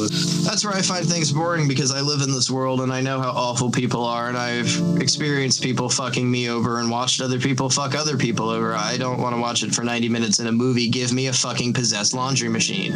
Yeah, I'm telling you, most of his stories work better in 30-minute increments minutes because that's about all the thought he put into it. It just depends on the story. 30-minute story. Like, give me 90 minutes for the possessed laundry machine. The car driving around on its own killing people sounds all right. I'll take that one. That's cool. If But you give him too much time, you end up with Dreamcatcher. That is the problem with Stephen King. well, if you give him too much OxyContin, you end up with dream. Well, yeah, That's what happens. Yeah. But you know what I mean. It's just like he starts like just shoehorning in all this stuff to like basically pad it out. It's like, well, this isn't. What story are you even telling anymore? It's weird, like trying to go like into the universe, like trying to probe or send a satellite out in the Stephen King universe, because there's no like chronological way to start. You can go at his early work, or you can go to the 80s, or you can even go to recently, and it's just. Now there's so much source material for Stephen King, and it's so overwhelming. You just are drowning in it. If you try like this whole show, we sit down and we do this entire thing. If you take this as this two-parter as a marathon, it's overwhelming because you quickly start realizing there are no resolutions, there are no endings. If there are endings, they're not good ones where the kid dies, and it just good ending where that kid fucking dies. Just kill the goddamn little kid. Oh wait, Cujo. Yeah, we should have done 4 and 4. Theory. Oh yeah, we didn't do that. 4 and 4, I'll give you that because I'm not going to rate this and say it's a 4 and 4 because it's a classic, but it really is, and this is one of those terrorizing movies that you always remember differently. And I love that about Stephen King, and this is a big part of this show. So many of these movies that we picked, yeah, it's a great movie. Oh man, it was when I was 17. But Cujo somewhat always has Cujo still works. Yeah, you always have still works to this day. Well, what makes it so specific is you've got that crazy Stephen King of let's take a thing and make it do another thing, but it's something you experience, most people, weekly, every day of your life. I have a dog sitting right next to me. You know the terror of being mauled or hurt by something that just haunts your mind as a human being, the most dangerous game sort of thing. Can you prevail? So it works. I'll give it the same thing. 1922, I'm 2.5 and a 2. 1-1. Didn't enjoy anything, and I love Thomas Jane. He's a hell of an actor, and his accent just made me want to fucking drink. It was hard. Why don't you put the cameras where you're bored? Anyway, what's next on the list? We'll move into something that I like that's all right. I don't know how you feel about it, but it's by Tom Holland from 1996. Thinner. Robert John Burke, everybody's favorite man in black, the Dust Devil himself, and Joe Mantegna. Okay, and this is actually based on a full novel. It's not a short story. I can't believe this was a full novel. I cannot believe he dragged this out. That's another weird quirk with Stephen King is that 982 page books would have been fucking awesome as a 5-page short story, and some of his 3-pagers are like, damn, wish you'd have gone more into that idea. That was really great. This is a toss in between it because it's an all right story, and I think it translates better as a novel. Definitely, there's a lot more detail and there's a lot more persnickety parts that tell you what's going on. The movie's very jumpy. There's a lot missing. There's a lot more imagination. We're supposed to have a fucking lizard man, and we don't really get a good lizard man. Yeah, the general premise I think is pretty strong of a gypsy curse that makes a fat man get thinner until. Which again, we talked about earlier, things that scare the hell out of you as a kid. This is a straight up childhood perspective story of somebody that wants their cake and to eat it too. And then what's scary? You go to the carnival, weird people. It's a gypsy curse. That's just the most childlike, horrifying thing. And it ran though. It by the end of the movie, I don't know who you feel more sympathetic for, the gypsies or Billy Howlett. There's no one to feel sympathetic. Because the gypsies are kind of assholes, which I guess that's apparently a very poor term to use, is the term gypsy. And so this movie is riddled with the whole idea of these Romanians that dress a certain way and they're all carnies and they travel around state to state. And I guess that's a very offensive. Ghosty and the Wolfman, basically. Yeah, they really play off against something Stephen King saw as a child and it scares him. But I guess it's not openly acceptable to use that terminology anymore. Not anymore. Yeah. We're PC after the whole kill the kid and it's about the Pinto thing. Well, you'll like the ending of this one. Did she have the affair though? No, maybe I don't not. think she was having an affair. No, that's his just desserts. He kills his fucking family with his fucking cursed pie, which is the biggest bone of contention for me, is the fact that we told you the general story of a fat man getting thinner. See, I don't have a problem. And to get the curse lifted, he does a bunch of despicable things like working with the mob, and a lot of people die. And well, okay, hold on. He was despicable before that. So he's an attorney, and he's this big fat piece of shit. And the movie starts with him getting a mobster off. So he obviously. Well, yeah, but some lawyers have. Surmise what you want. Okay, this is a stupid statement, but I do like to believe that there might be a lawyer out somewhere that has a heart of gold. Is there a public defender out there that cares about America? Rudy Giuliani, perhaps? Is that who you're speaking of? Oh, yeah, because he got the mob off the street. I'm a country lawyer. I just lost. Like, you just shit on my whole train of thought, because that's the most hysterical. He said it. I know. He was a country lawyer. It's the funniest fucking thing I've heard in my entire goddamn life is this goddamn Brooklyn motherfucker. I'm a country lawyer. That was the epitome of stand-up comedy. Rudy Giuliani is the funniest fucking man in America. I will give him that much. But he's a despicable guy from the beginning. You know, he's getting a mobster off, and they're making fun of it.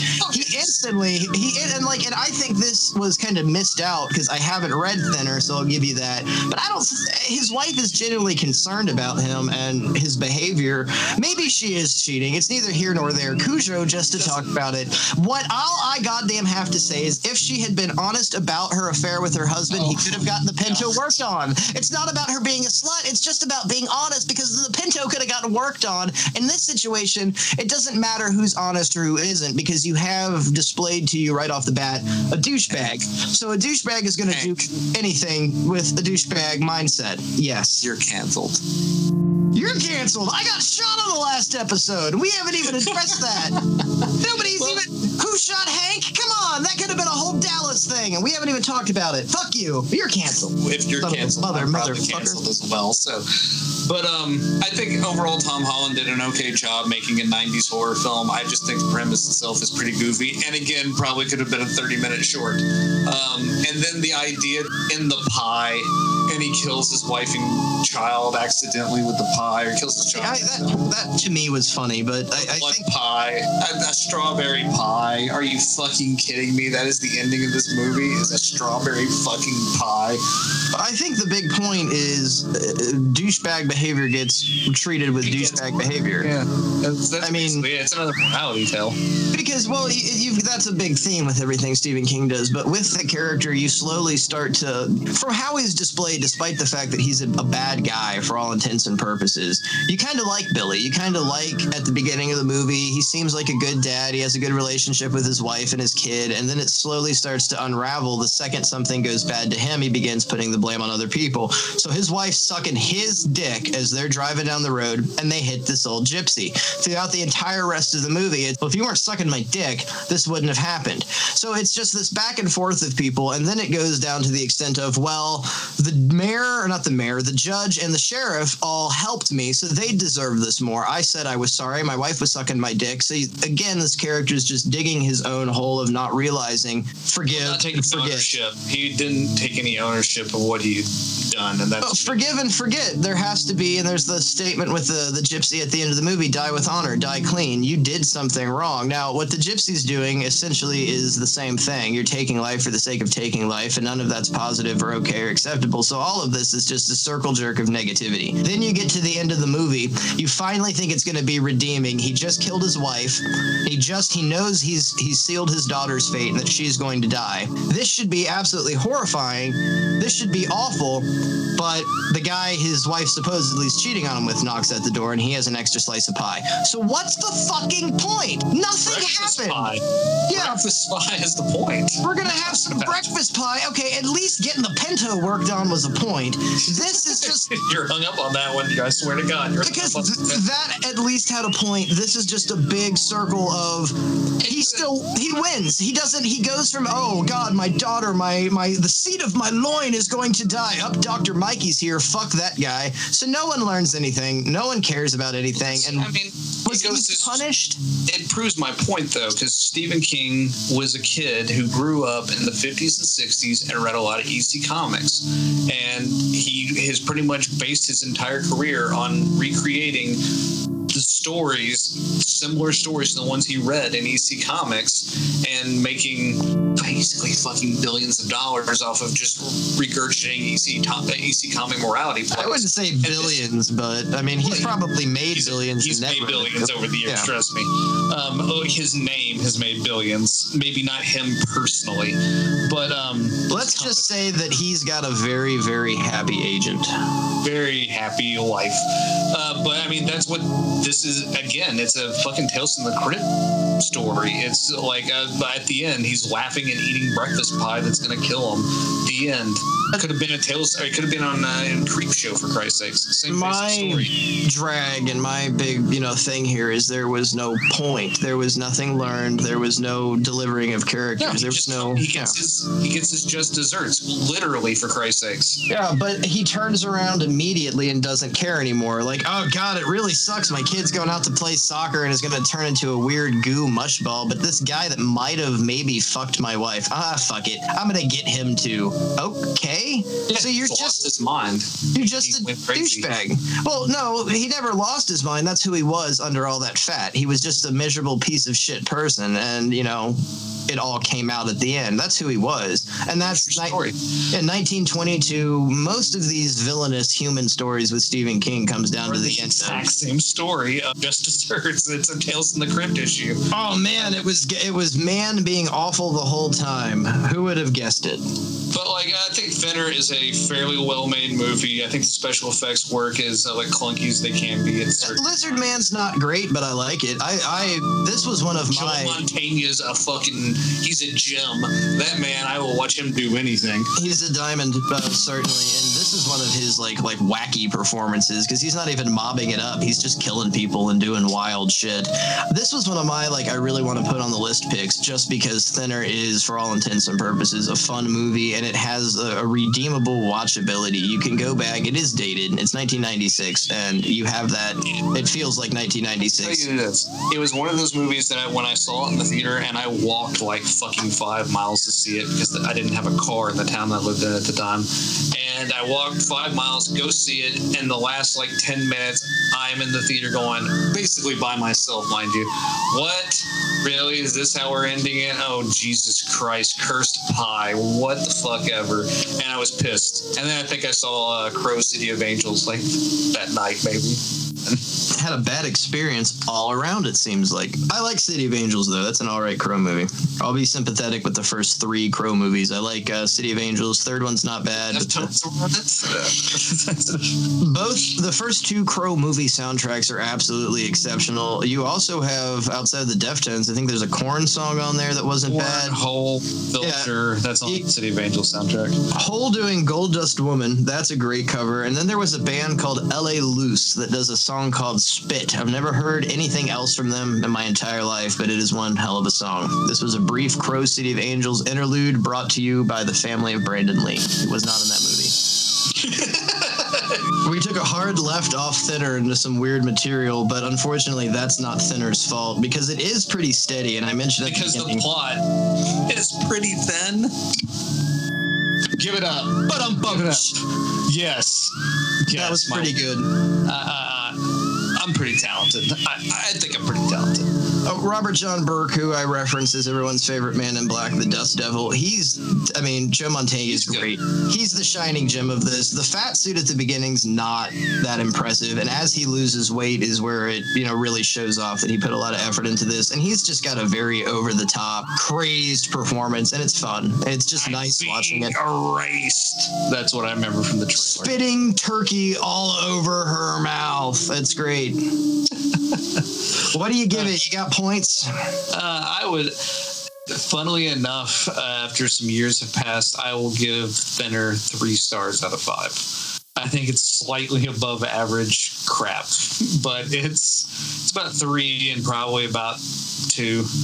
maybe 2.5 stars. I don't know. 3 pushed pretty hard. 90s kids will definitely relate to this feeling a little bit more than the older generation. But when you used to stay home from school and we're laying on the couch and you got finished watching bullshit like The Price is Right or old episodes of soap operas, something like this would come on at like 1 in the afternoon, 2 o'clock. And this is one of those strep throat movies. I just have memories of laying on the couch watching staticky cable TV and something like Thinner being on. So it always has a charming feel specifically because of that. It just feels like a stay-at-home, sick, rainy day movie. You can laugh. It's a little silly. It's definitely a 3. It's sturdy. It's watchable. It has rewatchability. Robert John Burke's great. Just to keep saying his name, I just like his name. Robert John Burke. Sounds like an assassin or something like that. Cowboy. Oh, too well. Most cowboys, I guess, are assassins. I mean, Lee Harvey Oswald was a communist. He wasn't a cowboy. Never mind. That does not connect at all. Never mind. Yeah, yes. Never mind. So, I don't know. Moving on to a movie. Do you want to talk about something that doesn't have anything to do about cowboys? I guess we can move on. Let's move on. So, we're going to move on to another movie that I enjoy. This is by one of my favorite celebrated people. I think our favorite celebrated people, Tobe Hooper's 1995, The Mangler. Okay. This is a problematic movie. I love It's Ted a problematic movie, but Ted Levine is the star. It's about a haunted laundry machine. It's about a haunted laundry machine. That's 100% correct. The laundry machine gets There was haunted. an injury at the plant. There's an injury. Yeah, I know. I should have done Ted Levine from the first start of the show. Yeah. I'm going to do Ted Levine voices the rest of the time. Yeah, I'm Ted Levine now. It puts a lotion on the skin. That's terrible. That's terrible. I sound just like him. What are you talking about? I'm just so this movie was hyped. It was hyped hard as 3 masters of horror: Stephen King, Tobe Hooper, and Robert Englund in a lot of old age makeup that looks terrible. Stephen King for this, an intense experience in horror about a fucking laundry machine that kills people. Okay.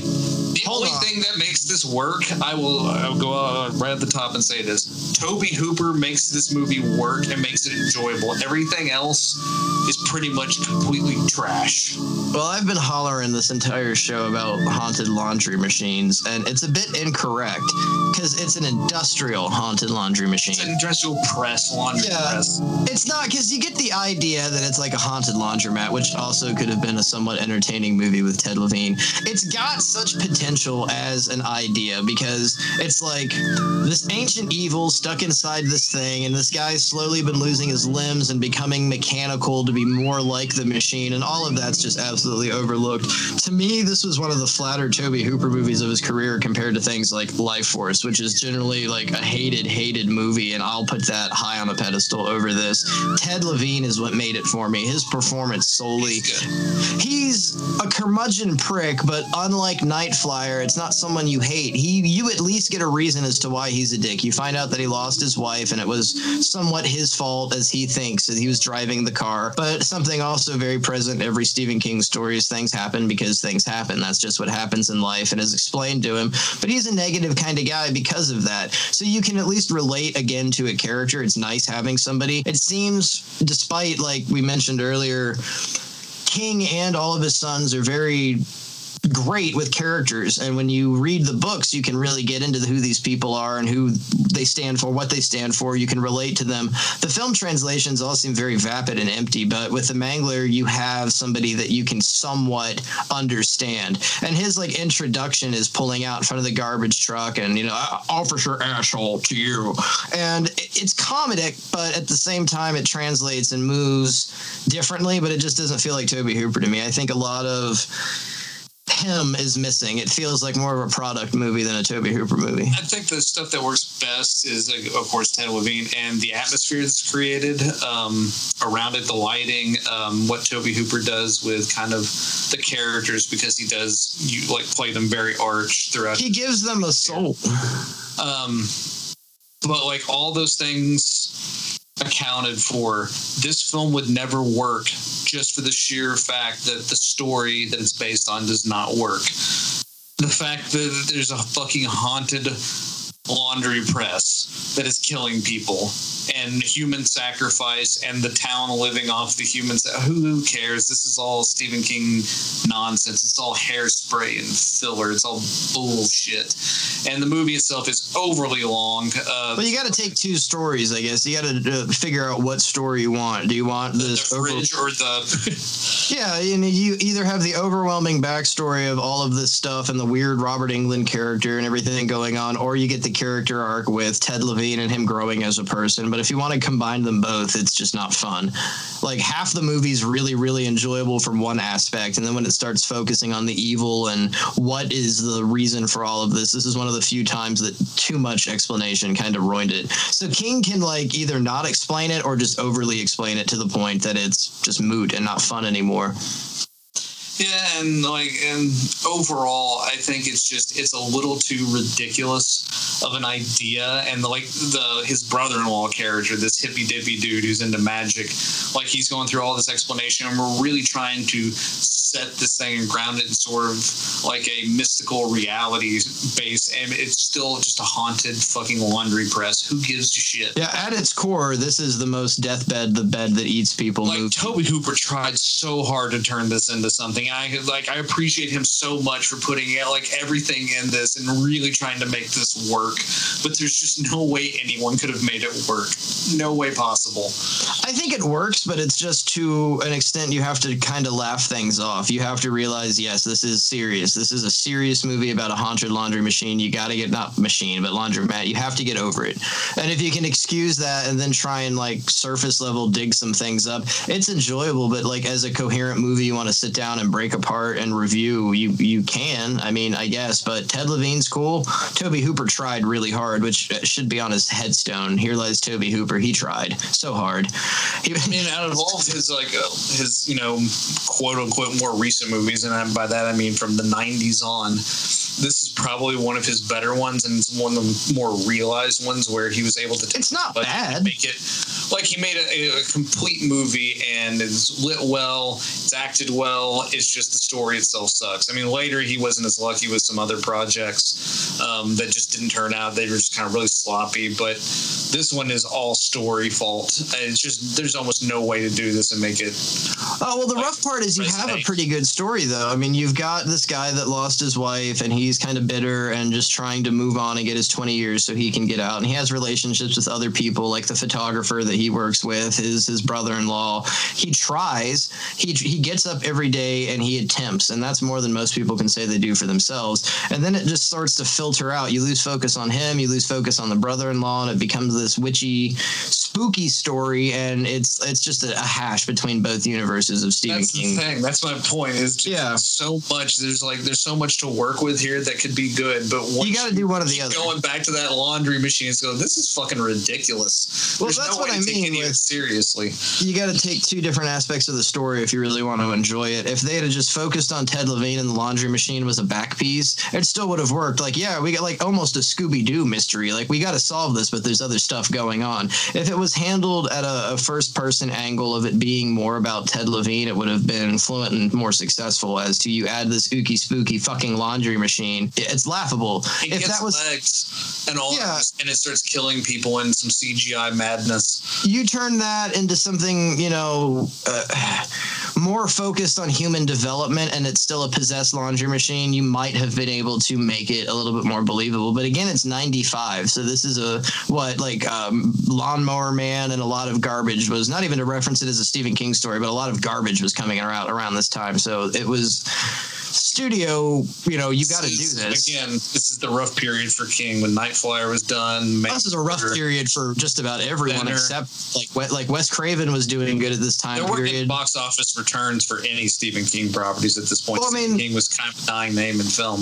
I don't mean just King. Let's look at all the masters. Wes Craven was doing somewhat okay in the mid-90s, but Toby's career was dead. Everybody, nobody had anything going on. It wasn't an era. It died. Yeah, it just wasn't an acceptable era. So a lot of the times looking back and trying to review these movies, you're just looking at what the studios made them do. Toby probably didn't get carte blanche on whatever he wanted to do on this movie, and it shows, but it's still... Wait a minute. I'll give it You got a pound in my trailer for me to smoke first? Oh, cool. You just do whatever, man. Sure. Put my name on it. We'll do Honolulu on your machine. I'm good. He would have Give me a Dr. Pepper. Yeah, there you go. There would be 2 specific requests for Toby Hooper: a case of Dr. Pepper and a pound of marijuana, and he would have been all right. I'll direct it. Fuck it. I don't care. Texas Chainsaw Massacre. Put it on over the title. How much money are you giving me? All right. Yeah, Toby Hooper. Wooderson. I don't know. One of, I think, the most tragic losses to like our community, if we can call it anything like that, was Toby Hooper. And it's gems like this. Like, you can watch Texas. That's, to me, the greatest movie ever made. But The Mangler has some shining aspects. I'll give it a 3.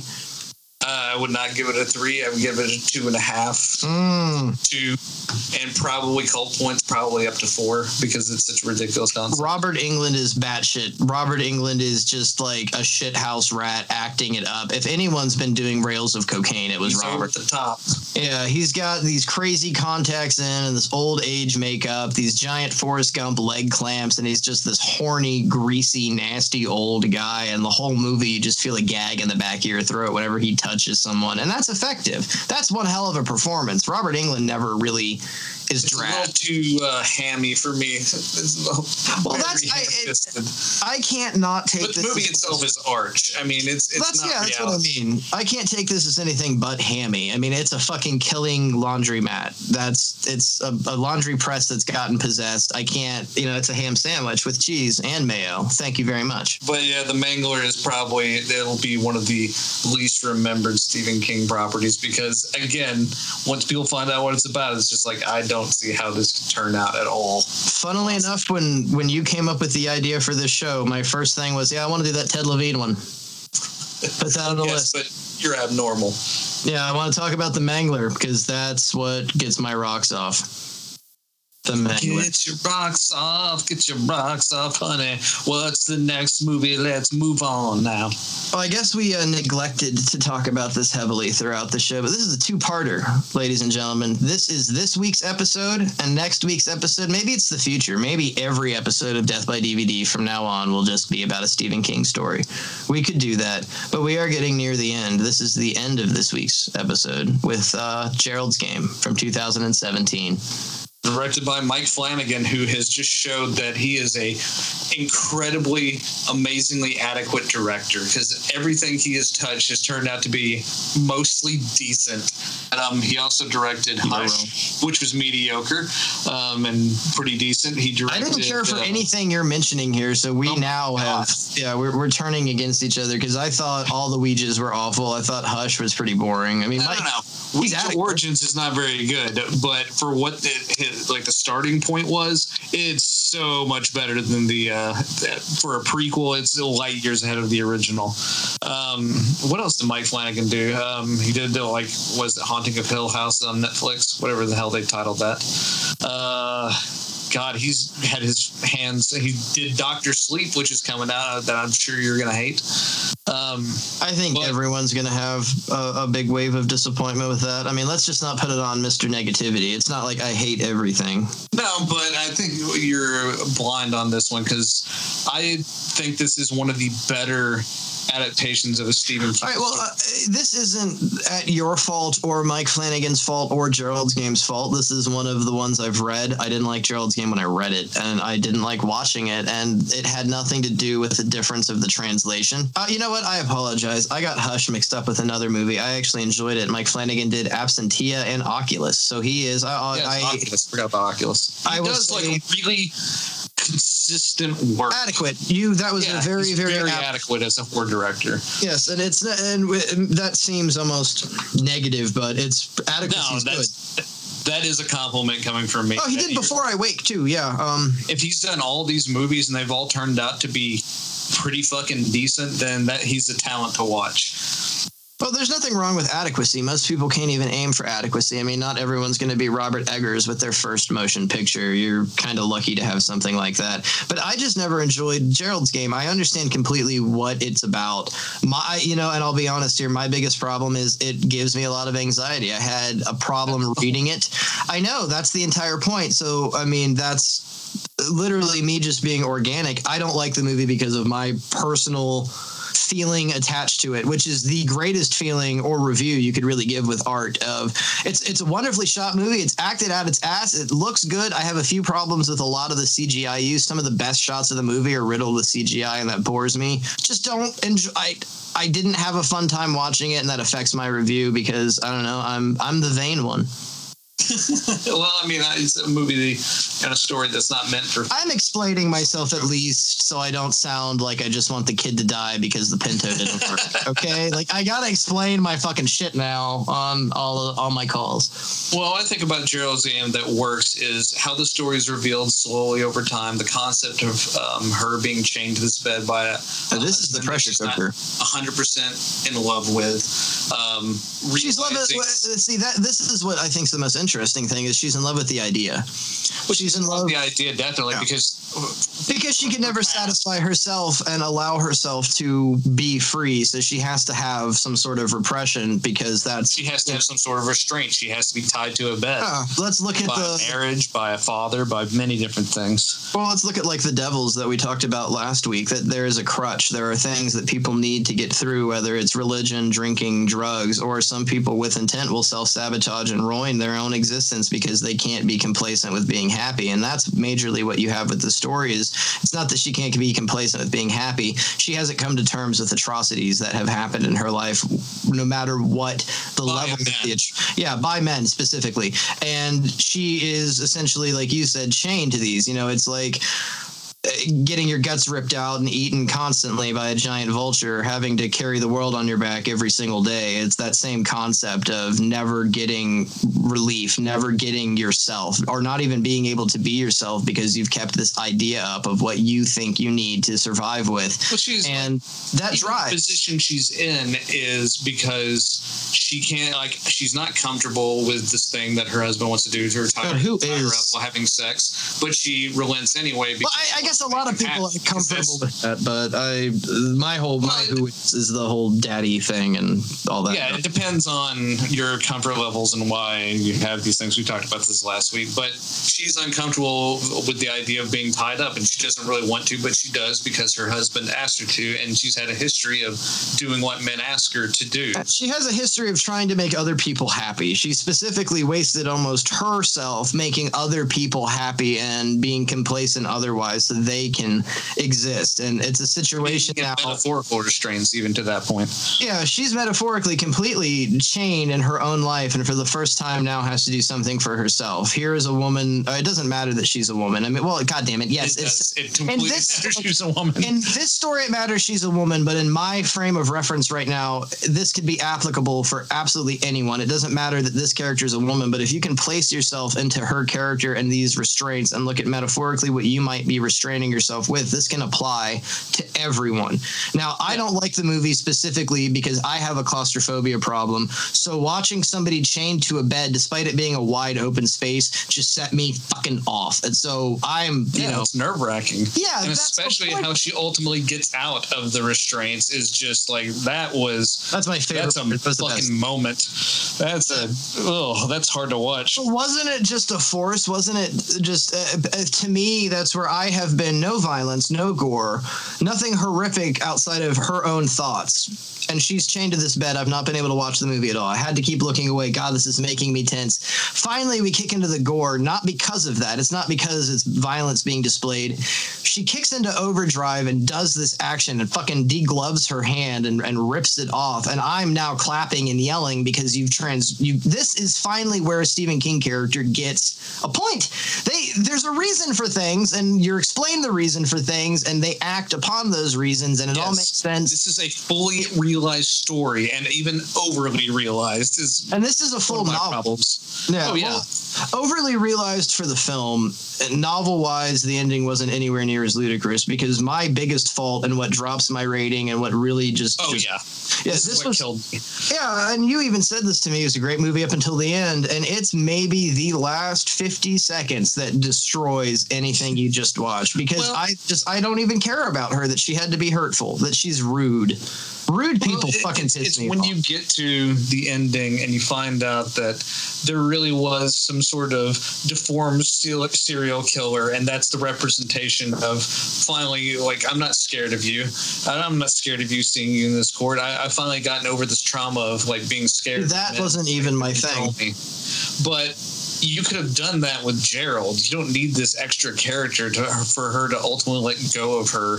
Well, one, they erase any negative aspect that Gerald had by his force ghost, for a lack of better term, waving to her as she leaves. So you make Gerald seem like a sympathetic character, and I don't mind introducing the representation of death, because throughout the story she's hallucinating and is dealing with her own inner demons, and this force, this entity visits her, and quote unquote it's death, or the idea of death. And in this story it's Carl Strucken, the giant from Twin Peaks. He turns out to be a real person, a necrophile serial killer. He doesn't harm her because she says, "You're not real, you're made of moonlight." She almost says something nice to him, and they finally go to court. She walks in, which could never happen, and he turns and says so excitedly, "Oh, you're not real, I'm made of moonlight." And she almost laughs at him and makes a snarky comment about him not being as big as she remembered him, and turns around and leaves, as to where this horrible necrophile spared your life because you possibly said something pleasant or nice to him. And it just ends with, what have you learned? Now it's just like the pie. You're just negative. You're just a shithead. Everyone's a fucking shithead. I mean, it's really about her breaking out of her personal repression, but she already did that before we even get to the serial killer crap. Like, she's already healing as a person. Yeah, she degloved her skin and ripped herself out of it, and literally ripped herself from herself. Of Gerald. She got Gerald out of her life, got all the swordsmen out of her life, and that kind of degrades that when you have this like, well, I need one more moment to overcome at the end of like, I'm going to see somebody who scared me, and they don't scare me so much anymore, but I already felt that. It just seems like adding 2 cherries to the top of a sundae. You just need one. 2 is overkill. And I think once it gets saved at the end, that's the end of the film for me personally. I think it lands as a cop-out because, I mean, male or female, anyone that's been abused, the last thing I think would be on your mind is waving goodbye to your abuser. No matter what they went through, Gerald might not have physically abused her. It might have been more mental and distance, and the fact that, that was a part of her, though. I mean, it's not really him. It's not really a ghost. Yeah, but it's her almost... it's an outgrowth of her version of him, and she's saying goodbye to even that. She's just saying, like, goodbye. I don't need you anymore to cope with this. She's not the one that says goodbye, and the way it's filmed and the way it turns out to me is Gerald is waving goodbye is, okay, it's all okay, you've gotten over this, as to where those scars don't define you and don't make you who you are, but you've lived through these atrocities, and nobody wants to wave to their abuser or to who hurt their heart. So I just think it was a cop-out, and that's where the ending begins to falter for me of, okay, we've forgiven somebody who we've watched and learned wasn't the right person, wasn't the I don't know what I mean by right person. I mean it more like, well, isn't the I don't release her. I mean, you know what I mean, but I don't know if the audience knows what I mean. It was not a person that helped her release herself from her identity, her traumas, or anything else. He was just another roadblock. But I don't think Gerald was like the major problem. It was her dad, and Gerald's just kind of he's almost a victim of that in himself, because the major problem is with anyway. I mean, I think the major problem is her escaping from itself, is her and her repressing things and not allowing herself to realize, yes, I was abused. Yes, this happened. I'm not just a statistic. I'm a person, and I am allowed to have these feelings. I'm allowed to be who I can cope with them, and I don't have to literally say goodbye to a boogeyman. That's what ruins the movie for me. I don't need the boogeyman. I get the metaphor you're doing. I didn't need such a broad metaphor at the end as well. I understood where we were going, and then you just put more shit on top. One or the other would have been sufficient. You could have done the Gerald wave. Personally, I would have left that out and had her leave the demon in the bedroom, and would have just done the ending with the giant as it was. And, either way, it's coherent. What would have been perfect and more relaxing is she gets out of there, and that's the end. She's going to live.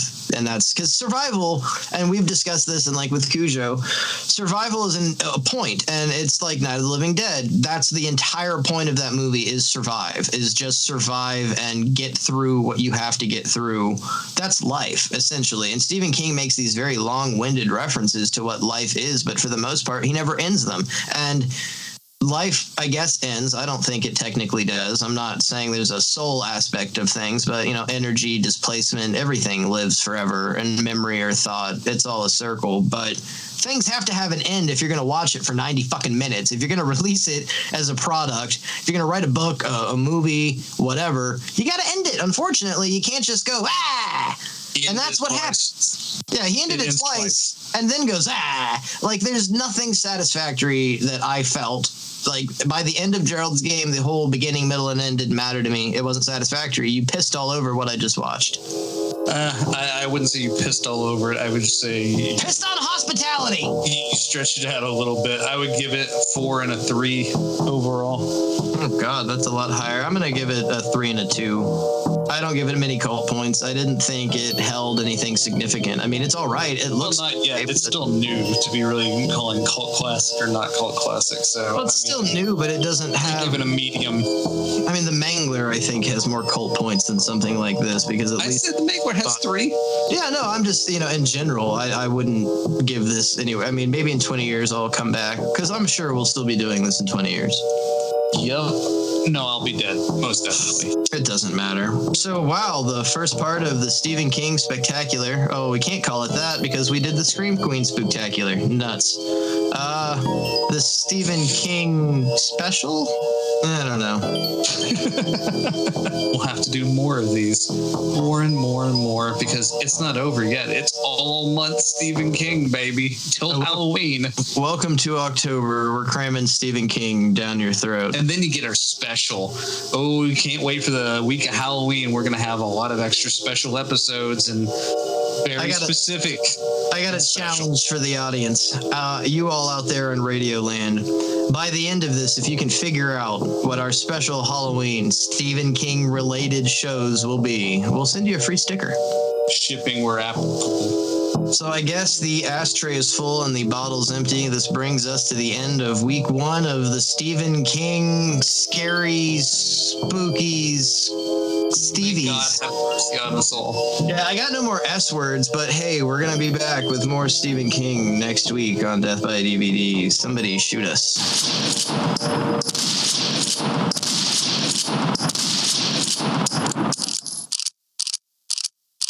Death by DVD is recorded in front of a dead studio audience. Death by DVD has concluded another day of broadcasting. Death by DVD is broadcast from on top of the Blue Crystal Sunshine Mountain with transmitters on top of the Empire State Building, transmitting with 1 billion watts of audio power as authorized by the Federal Commission of Broadcasting in offices at 123 Easy Street. Portions of today's programming have been mechanically reproduced. The management and the staff wish you a pleasant good night and good morning.